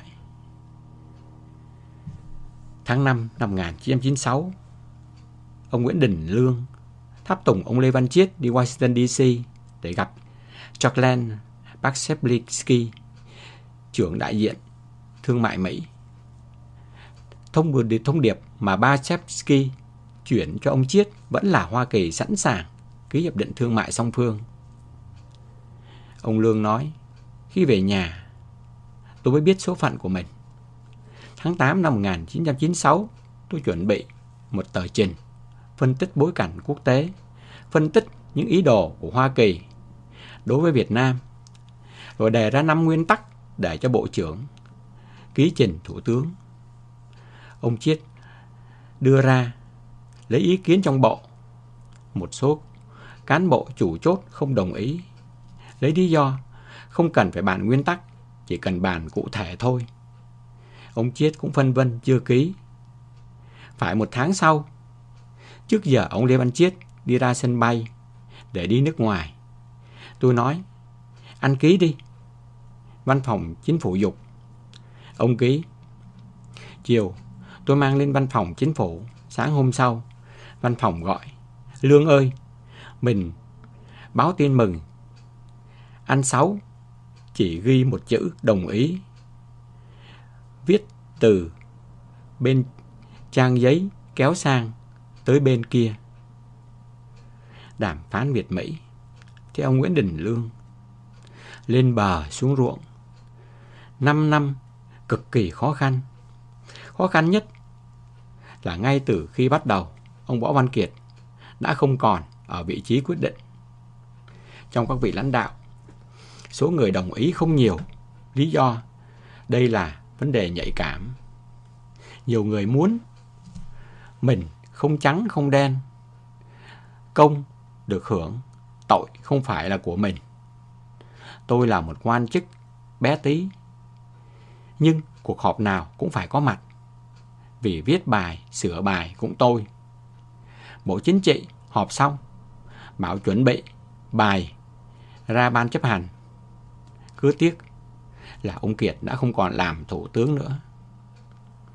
Lúc ấy, trên Bộ Chính trị còn có 3 ông cố vấn: Đỗ Mười, Lê Đức Anh, Võ Văn Kiệt. Ông Lương nói, chúng tôi gọi Tổng Bí thư là Hoàng thượng. Trên Hoàng thượng là các vương gia. Nhưng khi quyết, Hoàng thượng còn phải xem ý các vương gia. Vương gia lại có 2 phe, người ủng hộ quyết liệt, người thì không. Theo ông Lương, cứ mỗi khi đi họp Bộ Chính trị, chúng tôi lại phải hỏi văn phòng, ông Kiệt có ra họp không? Có mặt ông Kiệt thì cán cân sẽ khác. Từ đầu, quan điểm của ông Kiệt rất rõ ràng là phải bình thường hóa với Mỹ, ký hiệp định biên giới với Trung Quốc, ký hiệp định thương mại với Việt Mỹ. Ký hiệp định thương mại Việt Mỹ. Trong cuộc họp, có khi ông mở đầu, nhưng thường ông nghe hết các ý kiến. Cho dù các ý kiến ấy trong các cuộc họp phát biểu theo chiều hướng nào, thì ý kiến của ông Kiệt vẫn là phải ký. Ngày 30 tháng 8 năm 1999, ông Nguyễn Đình Lương sang Washington DC hoàn tất văn bản để chuẩn bị ký. Theo ông Lương, ngày 1 tháng 9, khi tiếp ông Lương tại phòng làm việc, Phó đại diện thương mại Hoa Kỳ Richard Fisher nói, Lương, tôi hỏi ông một câu thôi. Phía Hoa Kỳ định ký BTA tại hội nghị APEC. Việt Nam có ký không? Ông Lương họ nói, chắc chắn ký với điều kiện ông giải quyết cho tôi 10 vấn đề. Thực ra theo ông Lương, 10 vấn đề mà tôi đề nghị ấy chỉ là tiểu tiết, nhưng các nhà lãnh đạo bên đảng đòi phải giải quyết. Fisher nói, ông về báo cáo với lãnh đạo của ông, nếu Việt Nam quyết định ký tại Auckland có sự chứng kiến của Tổng thống Bill Clinton, thì những vấn đề còn lại sau đó sẽ được giải quyết hết. Hội nghị APEC, cấp bộ trưởng dự kiến nhóm họp vào ngày 9 và 10 tháng 9 năm 1999, và cuộc gặp mặt cao cấp lần thứ 11 sẽ diễn ra vào ngày 11 và 13 đến ngày 11 đến ngày 13 tháng 9 năm 1999 tại Auckland, New Zealand. Ông Nguyễn Đình Lương nói tiếp, tôi về báo cáo. Bộ Chính trị họp đồng ý, nhưng chưa ra thông báo. 2 ngày trước khi APEC nhóm họp, phía Hoa Kỳ cử bà Ngoại trưởng Madeleine Albright sang Hà Nội. Albright sang chỉ làm một việc duy nhất là thuyết phục ký. Bill Clinton muốn gây tiếng vang. Ông ta muốn kết thúc trang sử quan hệ Việt Nam-Hoa Kỳ trong nhiệm kỳ tổng thống của mình. Nếu việc ký kết thành công, tháng 11 năm 99, Bill Clinton sẽ sang thăm Việt Nam. Người Mỹ khi ấy còn có một mục tiêu khác. Đàm phán Mỹ-Trung đang bế tắc sau chuyến đi của Chu Juncker. Bill Clinton muốn ký việc PTA với Việt Nam như là một tín hiệu gửi đến Bắc Kinh. Ông Võ Văn Kiệt nhận được những thông tin này ngay khi ông Nguyễn Đình Lương chưa về đến Hà Nội. Ngày 5 tháng 9 năm 99, từ thành phố Hồ Chí Minh, ông viết thư gửi Bộ Chính trị.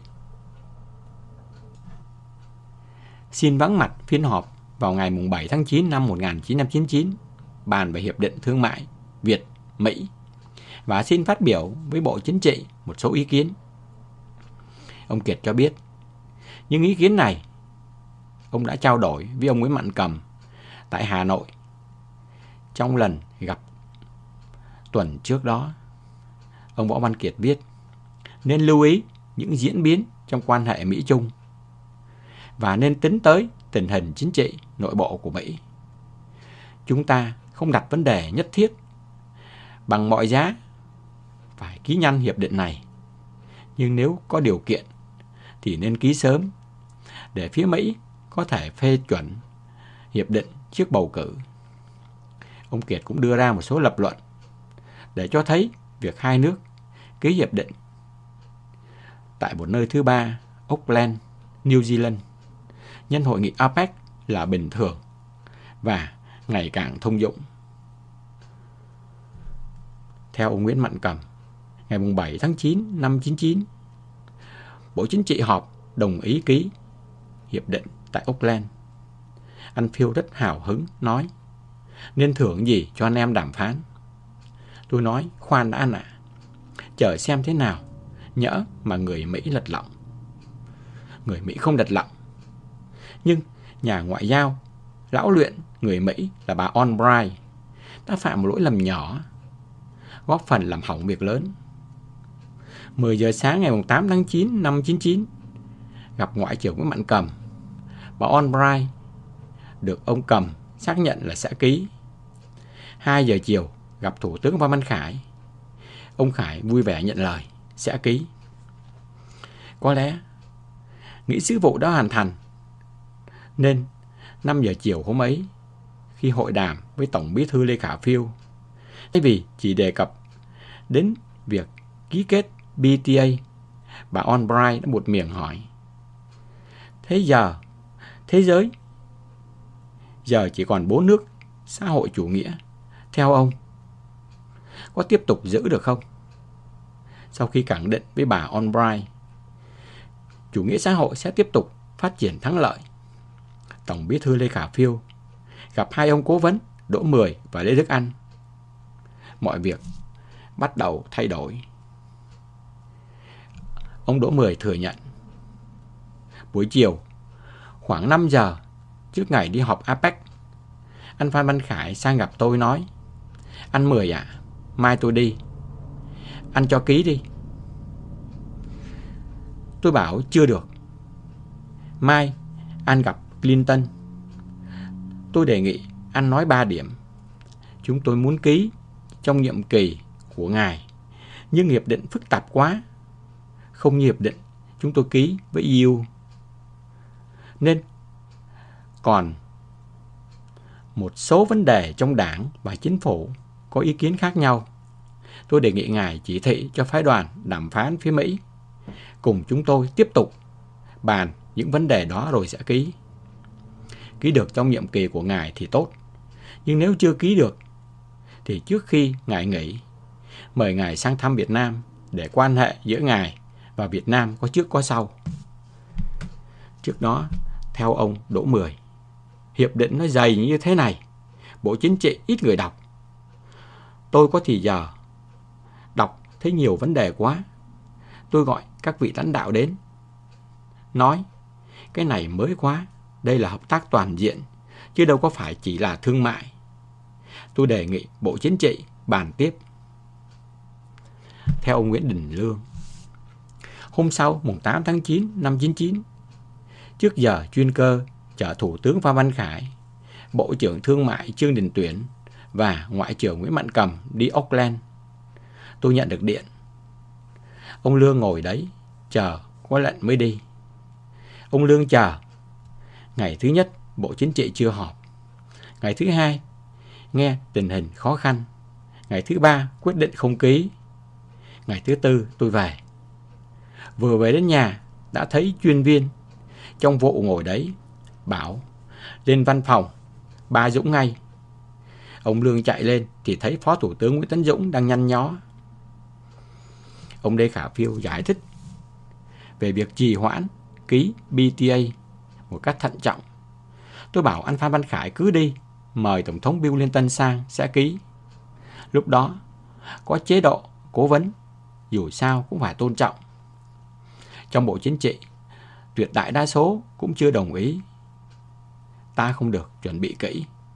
Có 2 chương, họ tự đưa vào, 5 thành 7 chương, trước những vấn đề quốc tế. Khi có những ý kiến khác nhau thì phải bảo đảm chín mùi cả về nội dung lẫn kỹ thuật và phải tôn trọng tính tập thể. Trong nhiều tình huống tập thể chỉ là nơi pha loãng trách nhiệm cho các cá nhân. Phiên họp Bộ Chính trị mang tính quyết định này diễn ra khi những người am tường quá trình đàm phán nhất như ông Phan Văn Khải, Trương Đình Tuyển, Nguyễn Mạn Cầm đều đang ở Auckland. Ông Đỗ Mười chỉ tay hỏi: các anh đã đọc chưa mà biểu quyết? Các anh biểu quyết để bán nước à? Đúng như ông Đỗ Mười nói, trong Bộ Chính trị rất ít người đọc, và gần như không có ai đọc kỹ như ông. Ông Nguyễn Đức Bình buông một câu: toàn cầu hóa chỉ đem lại đói nghèo. Trong khi ông Nguyễn Phú Trọng lưu ý về diễn biến hòa bình. Tuy không có được vai vế như Đào Duy Tùng, nhưng từ khóa 8, Nguyễn Đức Bình đã trở thành nhà lý luận hàng đầu của Đảng. Theo ông Nguyễn Đình Lương, trong suốt quá trình đàm phán, mỗi khi xin ý kiến Bộ Chính trị, Nguyễn Đức Bình lại nói: chúng ta không chống toàn cầu hóa, nhưng chỉ tham gia phong trào toàn cầu hóa do vô sản lãnh đạo, chứ không nên tham gia toàn cầu hóa do giai cấp tư sản lãnh đạo hiện nay. Cũng theo ông Nguyễn Đình Lương, chúng tôi rất khó để biết ý kiến thật sự của ông Lê Đức Anh. Không chống BTA, nhưng ông Lê Đức Anh lại nói nên ký hiệp định biên giới với Trung Quốc trước khi ký hiệp định thương mại Việt-Mỹ. Trong khi đó, nhiều ủy viên Bộ Chính trị nhận được những thông tin mật từ Tổng cục 2. Trung Quốc phản ứng rất xấu nếu ký hiệp định thương mại. Theo ông Phan Văn Khải, khi Đỗ Mười đặt lại vấn đề BTA, ông Lê Đức Anh đã đồng ý với ông Mười là chưa ký. Tại Auckland, theo ông Phan Văn Khải, ông và Bill Clinton vẫn gặp nhau. Clinton biết rõ nội tình Việt Nam, nên cả hai đều không nhắc đến BTA. Phó Thủ tướng Nguyễn Mạn Cầm nói: tôi tiếc đứt ruột. Năm 1999, Bill Clinton muốn ký trước mặt các nhà lãnh đạo đủ cả các nước phương Tây lẫn phương Đông. Khi ấy, các tập đoàn sản xuất hàng xuất khẩu sang Mỹ đang chờ có một hiệp định là nhảy vào Việt Nam. Mình quyết định không ký, mất biết bao nhiêu là cơ hội. Những thỏa thuận đạt được với Mỹ đã giúp cho Trung Quốc gia nhập WTO vào tháng 11 năm 2001. Thị trường 1,2 tỷ dân này đã có một sức hút to lớn đối với các nhà đầu tư.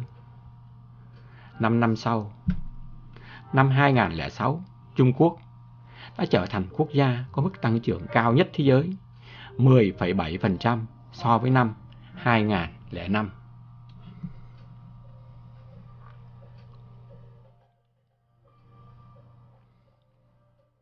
Theo ông Nguyễn Mạnh Cầm, phải mất thêm 1 năm đàm phán, phía Mỹ cũng chấp nhận một số đề nghị của ta, nhưng đồng thời cũng bắt mình phải chấp nhận thêm những yêu cầu của họ. Mãi cho đến ngày 14 tháng 7 năm 2000, Hiệp định Thương mại Việt-Mỹ mới được ký ở Washington, khi nhiệm kỳ của Tổng thống Bill Clinton chỉ còn chưa đầy 6 tháng. Về tổng thể, theo Thủ tướng Phan Văn Khải, so với những nội dung ký năm 1999, Hiệp định Thương mại BTA Việt-Mỹ ký năm 2000 không đạt thêm được một tiến bộ nào.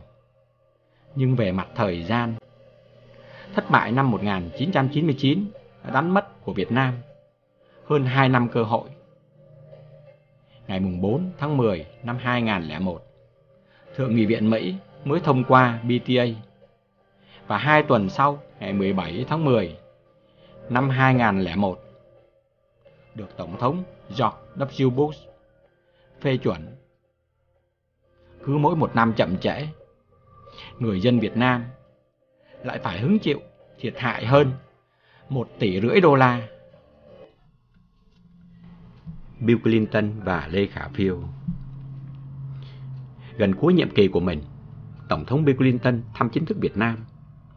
Ông là vị Tổng thống Mỹ thứ 2 đến nơi mà ông nói giờ đây là tên của một đất nước, chứ không chỉ là một cuộc chiến tranh, và là Tổng thống Mỹ đầu tiên đến Hà Nội.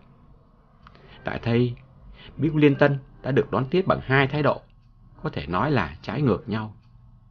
Một là của người dân, và một là của các nhà lãnh đạo trong các nghi lễ đón ông chính thức. Bill Clinton và tùy tùng đến sân bay Nội Bài vào lúc 11 giờ đêm ngày 16 tháng 11 năm 2000. Điều ngạc nhiên là vị Tổng thống của quốc gia mà chính quyền đang coi như kẻ thù thì lại được hàng ngàn người dân Hà Nội và các địa phương lân cận đứng chờ trong đêm dài gió lạnh dọc hai bên đường cao tốc Thăng Long, Nội Bài. Dường như cảm kích trước sự đón chào đó, Tổng thống Bill Clinton đã bật đèn trong khoang xe của mình để vẫy tay đáp trả người dân Hà Nội. Dân chúng cũng đã chen chúc đến khu Văn Miếu để nhìn thấy Bill Clinton. 2 hôm sau, khi rời Hà Nội đến Sài Gòn cũng vào lúc 11 giờ đêm, Bill Clinton lại được người dân đứng chờ và reo hò khi thấy ông xuất hiện từ sân bay Tân Sơn Nhất. Trong khi đó, Bộ Chính trị đã phải tính đến từng nụ cười, đến từng cái bắt tay khi đón vợ chồng Tổng thống Mỹ. Thủ tướng Phan Văn Khải kể, khi tiếp Clinton, ông đã không cười, và bàn tay thì chỉ đưa ra nhẹ mà không nắm lại. Ông Nguyễn Đức Hòa, trợ lý của ông hỏi, người ta đã sang tận đây, tiếc gì mà không nở một nụ cười với họ? Ông Khải nói, không được đâu mày ơi, Bộ Chính trị đã thống nhất là không được cười. Chiều 17 tháng 11 năm 2000, một ngày trước khi Tổng thống Bill Clinton nói chuyện với sinh viên ở Trường Đại học Quốc gia Hà Nội, tướng Nguyễn Chí Trung, trợ lý của Tổng Bí thư Lê Khả Phiêu, đã mấy lần xuống quán triệt với ban giám đốc các nghi thức, khi nào thì đứng dậy, khi nào thì vỗ tay. Bill Clinton là một nhà hùng biện.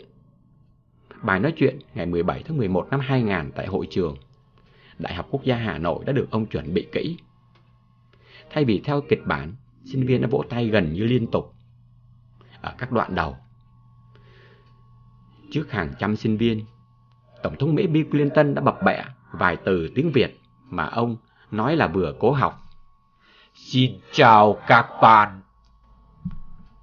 Bill Clinton đã làm cho các sinh viên phải vỗ tay lần thứ hai trong đoạn mở đầu, khi ông nhắc đến thành tích của vận động viên Trần Hiếu Ngân, người Việt Nam đầu tiên đã đoạt huy chương tại Olympic, và các tuyển thủ bóng đá như Lê Huỳnh Đức, Hồng Sơn đang tranh giành giải Tiger Cup 2000 tại Bangkok. Tổng thống Bill Clinton cho rằng lịch sử giữa hai quốc gia vừa là nguồn đau thương cho các thế hệ đã qua, vừa là nguồn hứa hẹn cho các thế hệ sắp đến. Ông nói, cách đây 2 thế kỷ, trong những ngày đầu của Hiệp chủng quốc Hoa Kỳ, chúng tôi đã vượt biển để tìm các đối tác thương mại. Và một trong các nước mà chúng tôi tiếp cận đầu tiên là Việt Nam. Tổng thống Bill Clinton dẫn thêm một câu chuyện cho đến lúc đó ít người biết đến, là hơn 200 năm trước, Thomas Jefferson đã cố gắng để đưa các giống lúa Việt Nam về trồng cho các trang trại của ông ở Virginia. Jefferson là tác giả của bản tuyên ngôn độc lập năm 1776 của Hoa Kỳ. Bản tuyên ngôn mà Tổng thống Mỹ nói là đã vang vọng trong bản tuyên ngôn độc lập năm 1945 của Việt Nam. Theo Tổng thống Mỹ, tất cả những điểm gặp gỡ nhau trong lịch sử 200 năm này đã bị lu mờ trong một vài thập niên vừa qua bởi cuộc xung đột mà chúng ta gọi là chiến tranh Việt Nam, mà các bạn thì gọi là kháng chiến chống Mỹ. Tổng thống Mỹ cũng nhắc đến bức tường đá đen ghi tên những người Mỹ đã hy sinh trong chiến tranh Việt Nam, nhắc đến điều mà theo ông các cựu chiến binh Mỹ gọi là mặt sau của bức tường, đó là sự hy sinh lớn lao của 3 triệu người Việt Nam đứng giữa thủ đô của một chế độ xem như là chính quyền miền Nam là ngụy quyền, coi những người lính miền Nam là ngụy quân. Bill Clinton đã gọi quân đội người Việt của cả hai bên là những người lính dũng cảm. Không đến hội trường Đại học Quốc gia như một khách mời, nhưng có thể nói người lắng nghe đầy đủ nhất bài phát biểu của Tổng thống Hoa Kỳ chính là ông Nguyễn Chí Trung. Thế hệ Nguyễn Chí Trung rất khó có thể chấp nhận cách gọi những người Việt ở phía bên kia, những người mà ông coi là kẻ thù, là những người lính dũng cảm. Nhưng ông Trung còn quan ngại khi Tổng thống Mỹ Bill Clinton giải thích toàn cầu hóa và nói, theo kinh nghiệm của chúng tôi, giới trẻ sẽ có nhiều niềm tin hơn vào tương lai nếu họ có được tiếng nói trong việc định hướng tương lai, trong việc lựa chọn các nhà lãnh đạo chính phủ của họ, và có một chính phủ có trách nhiệm đối với những người dân mà chính phủ phục vụ. Mặc dù nhấn mạnh, chúng tôi không tìm cách và cũng không thể áp đặt những ý tưởng này. Bill Clinton nói với sinh viên, chỉ có các bạn mới có thể quyết định xem có nên chăng tiếp tục mở cửa thị trường, mở cửa xã hội của mình và củng cố nền pháp trị. Chỉ có các bạn mới có thể quyết định liên kết như thế nào giữa tự do cá nhân và nhân quyền trên nền tảng giàu mặn của bản sắc quốc gia Việt Nam. Vào thời điểm mà Bill Clinton đang nói chuyện với sinh viên ở Hà Nội, thì Lý Tống, một cựu sinh viên, một cựu không quân,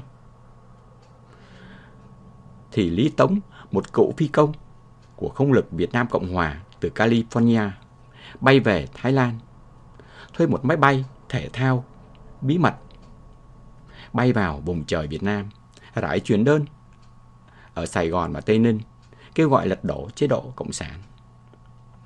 Lực lượng phòng không hôm ấy đã bị Lý Tống qua mặt, và hôm sau 18 tháng 11 năm 2000, vì quá cảnh giác, đã nổ súng sượt vào một máy bay dân dụng. Cuối buổi chiều ngày 18 tháng 11 năm 2000, Tổng bí thư Lê Khả Phiêu chào đón Tổng thống Bill Clinton bằng một bài phát biểu dài. Sau khi mở đầu theo đúng thủ tục, tôi hoan nghênh ngài và phu nhân cùng phái đoàn Hoa Kỳ sang thăm Việt Nam. Lê Khả Phiêu bắt đầu: tôi đồng ý với ngài là chúng ta không quên quá khứ, không làm lại được quá khứ. Vấn đề quan trọng là hiểu cho đúng thực chất cái quá khứ ấy. Cụ thể là hiểu cho đúng thực chất của kháng chiến chống xâm lược mà chúng tôi đã phải tiến hành. Việt Nam có đem quân đi đánh Hoa Kỳ đâu, mà Hoa Kỳ lại đem quân sang đánh Việt Nam. Cuộc kháng chiến chống xâm lược của chúng tôi là giành độc lập dân tộc, thống nhất tổ quốc và đưa đất nước đi lên chủ nghĩa xã hội. Cho nên đối với chúng tôi, quá khứ không phải là trang sử đen tối, đau buồn và bất hạnh. Lê Khả Phiêu nói tiếp: bà Bộ trưởng Ngoại giao Hoa Kỳ trong một lần gặp tôi có hỏi chủ nghĩa xã hội có thể tồn tại được không? Tôi nói không những tồn tại mà chủ nghĩa xã hội sẽ tiếp tục phát triển đến thắng lợi. Việt Nam đã có quan hệ ngoại giao với gần 170 nước, quan hệ thương mại với hơn 150 nước. Đảng chúng tôi có quan hệ với hơn 180 đảng cộng sản cánh tả đang cầm quyền. Trong quan hệ quốc tế ngày nay, mọi quốc gia, dân tộc đều cần hợp tác để cùng phát triển. Chúng tôi tôn trọng sự lựa chọn, cách sống và chế độ chính trị của các dân tộc. Chúng tôi cũng đòi hỏi các nước phải tôn trọng chế độ chính trị, sự lựa chọn của dân tộc chúng tôi. Tổng bí thư Lê Khả Phiêu kết thúc bài phát biểu chào mừng Tổng thống đầu tiên của nước Mỹ đến văn phòng Trung ương Đảng. Chúng tôi quý trọng nhân dân Mỹ, cảm ơn nhân dân Mỹ đã ủng hộ cuộc kháng chiến chính nghĩa của nhân dân Việt Nam. Thấy hình ảnh cháu Chelsea, tôi chặn nhớ đến cháu Emily, con gái của Morrison, và mẹ cháu cũng đã từng sang thăm Việt Nam. Đó là một biểu tượng đẹp của tình hữu nghị giữa nhân dân hai nước. Tổng thống Mỹ Bill Clinton nhớ lại, Lê Khả Phiêu cố gắng sử dụng hành động phản đối chiến tranh Việt Nam của tôi để cáo buộc những gì Mỹ đã làm là hành vi đế quốc. Tôi đã rất giận dữ, nhất là khi ông ta nói như vậy trước sự có mặt của đại sứ Peterson, một người đã từng là tù binh chiến tranh. Tôi nói với nhà lãnh đạo Việt Nam rằng khi tôi không tán thành các chính sách đối với Việt Nam, những người theo đuổi nó cũng không phải là đế quốc hay thực dân, mà là những người tốt chiến đấu chống cộng sản. Tôi chỉ Peter và nói: ông đại sứ không ngồi 6 năm rưỡi trong nhà tù Hà Nội Hilton vì muốn thực dân hóa Việt Nam. Ông Phan Văn Khải nhớ lại, ông Phiêu nói như thời chiến tranh làm cho họ rất khó chịu.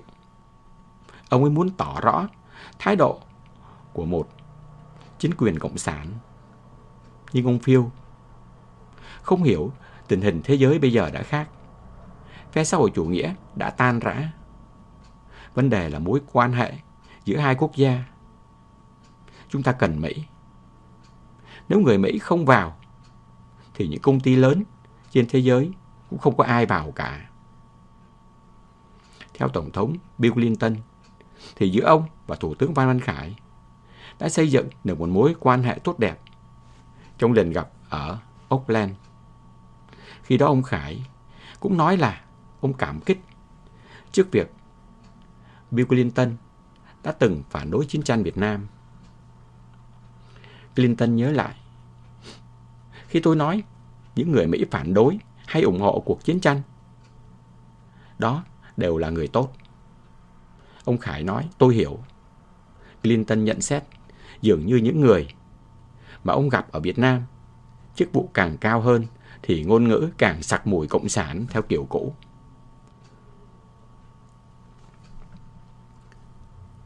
Đại hội lần thứ 9.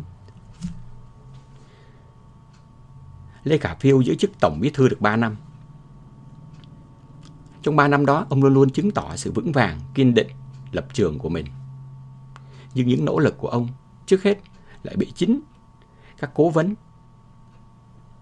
sử dụng như một lý do để chống lại ông. Thái độ kiên định trước Tổng thống Bill Clinton rồi sẽ bị các cố vấn phê bình là cứng ngắc. Trước Đại hội Đảng lần thứ 9 tháng 4 năm 2001, Lê Khả Phiêu đã bị cả 3 ông cố vấn hiệp sức ép ông phải rời chính trường. Kiến nghị buộc ông Phiêu thôi chức được cả 3 ông cố vấn đồng tình và cùng ký. Ông Nguyễn Văn An nói, nó có kịch tính. Chính các ông ấy đưa cho ông Lê Khả Phiêu lên rồi lại đưa xuống. Những khuyết điểm của ông Lê Khả Phiêu chỉ là nguyên cớ. Sẽ không làm được điều đó nếu cả 3 ông cố vấn không đồng tình. Đặc biệt là vai trò của Lê Đức Anh và Đỗ Mười. Rất ít trường hợp cả 3 ông lại đồng tình như vậy. Ông Nguyễn Văn An cũng thừa nhận, nếu để ông Phiêu tiếp tục giữ chức thì sẽ dẫn đến tiền lệ Tổng Bí thư vi phạm nguyên tắc cả đối nội và đối ngoại. Điều đáng nói là sự vi phạm nguyên tắc cả đối nội lẫn đối ngoại của ông Lê Khả Phiêu đều có bàn tay của Tổng cục 2. Về đối ngoại, ông An nói, Lê Khả Phiêu gặp Giang Trạch Dân không theo con đường chính thống bằng quan hệ đảng, nhà nước, mà theo con đường tình báo. Theo Nguyễn Đình Hương, thành viên ban chuyên án A10, tháp tùng chuyến đi ấy của Lê Khả Phiêu gồm có Trần Đình Hoan, Nguyễn Mạnh Cầm và Phó Tổng cục, trưởng Tổng cục 2 Nguyễn Chí Vịnh. Vịnh đã bố trí một cuộc gặp gỡ giữa Lê Khả Phiêu và Giang Trạch Dân. Khi gặp, cả Nguyễn Mạnh Cầm và Trần Đình Hoan cùng đi, nhưng phía Trung Quốc ngăn ông Cầm và ông Hoan, chỉ cho ông Vịnh vào. Theo báo cáo của Vịnh thì hội đàm cũng không có thỏa thuận riêng gì, nhưng có nhiều người đặt vấn đề, trong đó có Trần Đình Hoan. Theo ông Lê Khả Phiêu thì đây là một cuộc gặp theo đề xuất của Giang Trạch Dân. Phía Việt Nam cũng nhân ấy muốn thăm dò thái độ của Trung Quốc đối với Mỹ và đối với chủ nghĩa xã hội. Phía Trung Quốc thỏa thuận thành phần. Mỗi bên 4 người, chủ yếu là chỉ để Tổng Bí thư gặp Tổng Bí thư.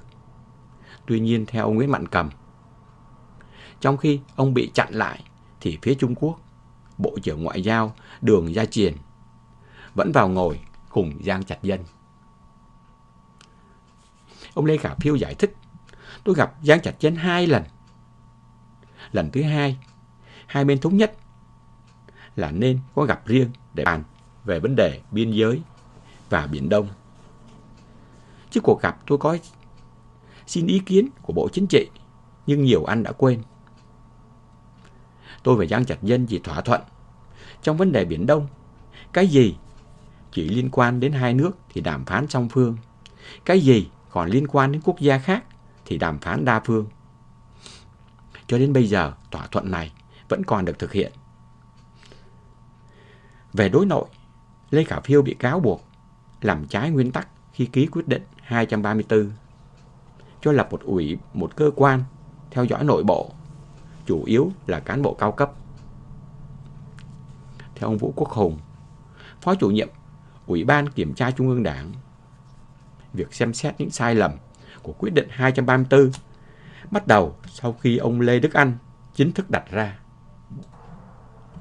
Một ban chuyên án được Bộ Chính trị cho thành lập với thành phần gồm Chủ tịch nước Trần Đức Lương, chủ nhiệm Ủy ban Kiểm tra Nguyễn Thị Xuân Mỹ, trưởng ban Bảo vệ Đảng Trần Đình Hương.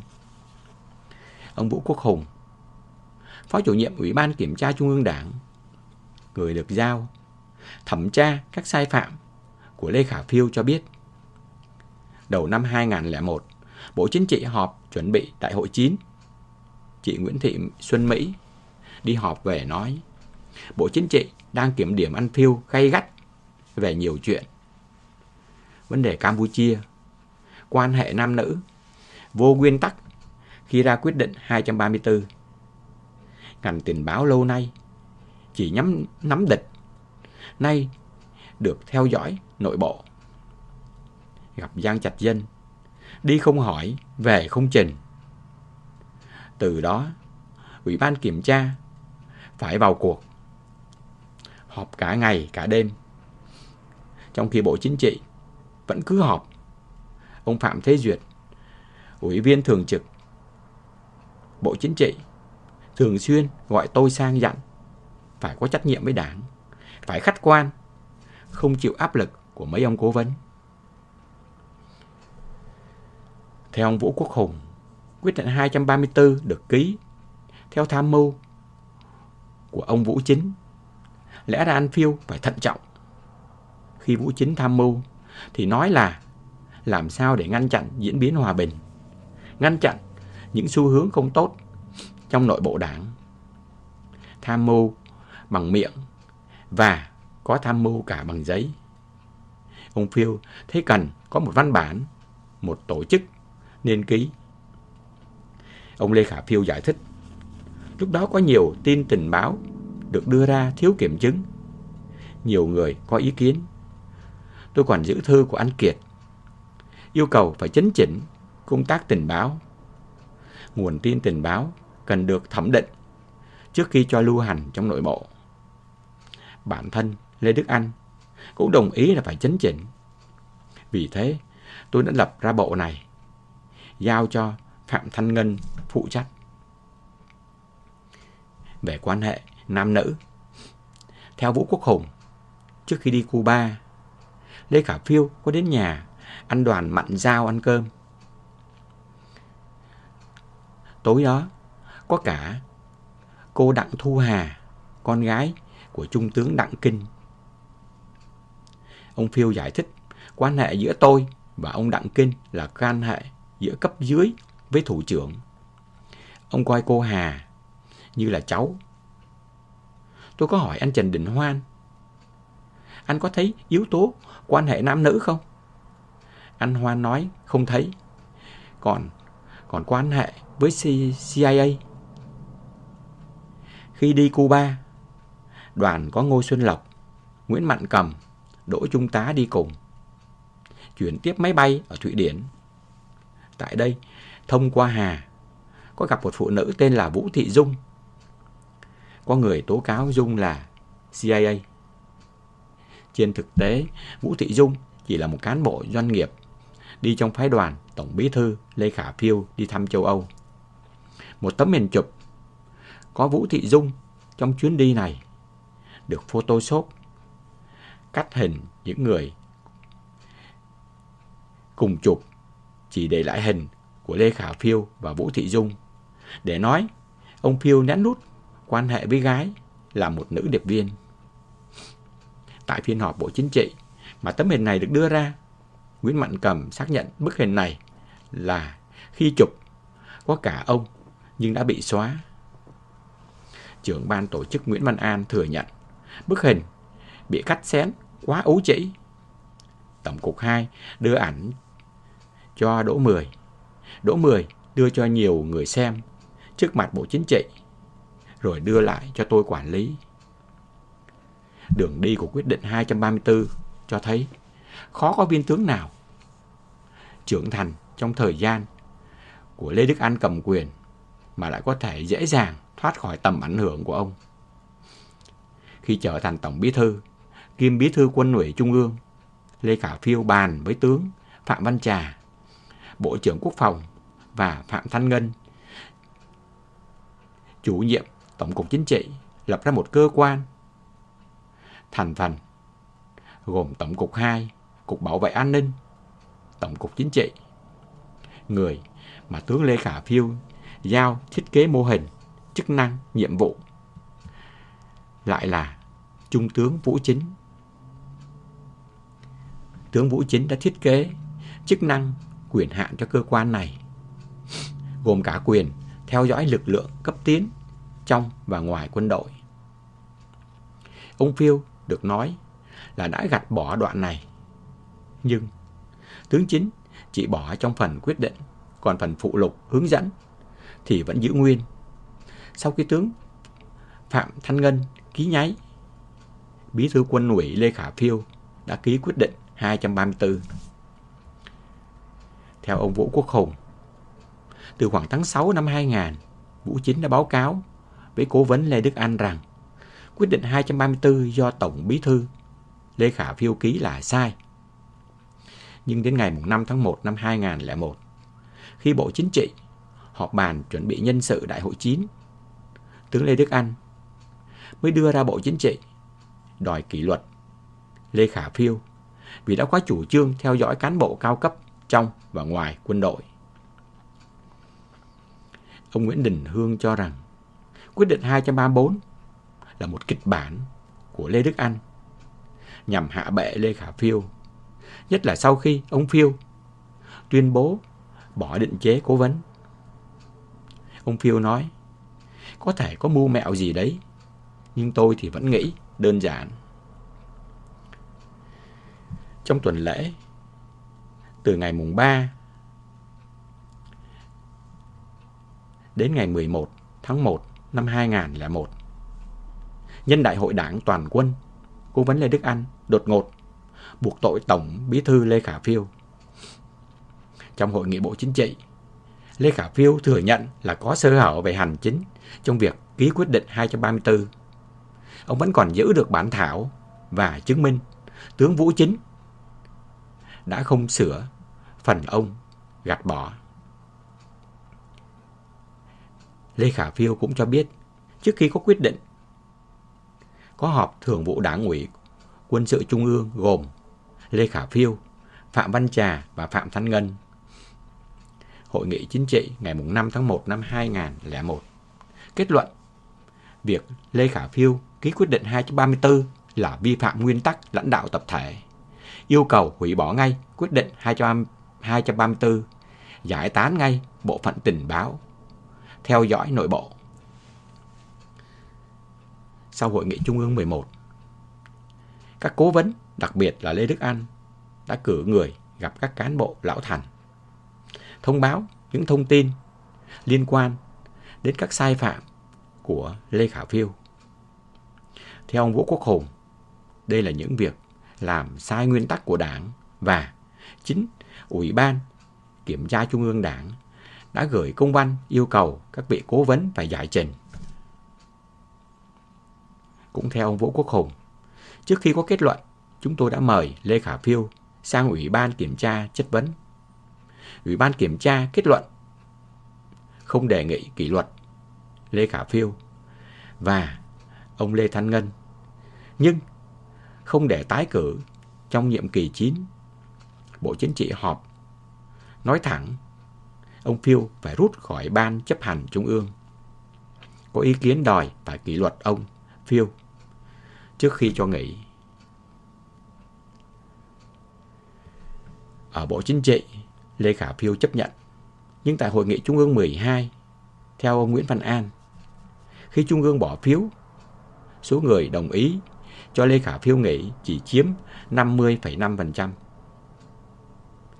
Số không đồng ý là 49,5%. Trong khi có 5 ủy viên Trung ương vắng mặt. Ông Phiêu không tâm phục khẩu phục, mà những người ủng hộ ông Phiêu cũng không tâm phục khẩu phục. Chúng tôi cũng lo ngại rằng ra đại hội sẽ lộn xộn. Trong Bộ Chính trị thì còn phân hóa, ông Phiêu thì lại đang nắm quân đội. Tôi bàn với anh Phạm Thế Duyệt cho bỏ phiếu lại. Bộ Chính trị đồng ý, các ông cố vấn phản đối, nhưng chúng tôi thì cương quyết làm. Thực ra, khi đó đánh giá tình hình, bỏ phiếu lại, thì ông Lê Khả Phiêu chỉ mất thêm phiếu. Đưa ra Trung ương, cũng bàn cãi mãi, thì Trung ương mới biểu quyết đồng ý cho bỏ phiếu lại. Ngày 18 tháng 4 năm 2001, Ban chấp hành Trung ương bỏ phiếu lại. ông Phiêu chỉ còn một số phiếu rất thấp. Ông chấp nhận.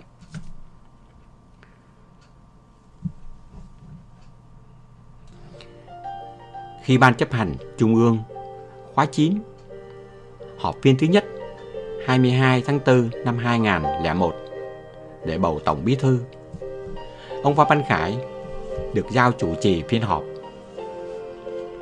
Trong danh sách thăm dò mà ban tổ chức công bố thì ông Nông Đức Mạnh đứng đầu. Kế đó là Trần Đức Lương, Phan Văn Khải, Nguyễn Văn An và Phạm Thế Duyệt. Ông Phan Văn Khải đã đề nghị để thể hiện thái độ nhất trí cao trong đảng, chỉ giữ một mình ông Mạnh trong danh sách bầu Tổng Bí thư. Trung ương vỗ tay đồng ý. Ông Mạnh được bầu với số phiếu 100%. Ở sau hậu trường, theo ông Nguyễn Đình Hương, ba ông cố vấn cũng đã có bàn bạc với nhau. Cả ba nhân vật được các cố vấn đưa ra cân nhắc trước như Lương, Trọng, An đều có những vấn đề. Ông Mạnh nhờ không nằm trong danh sách được chuẩn bị nên không có phản đối. Con người ông Mạnh thì lại là con người trung dung.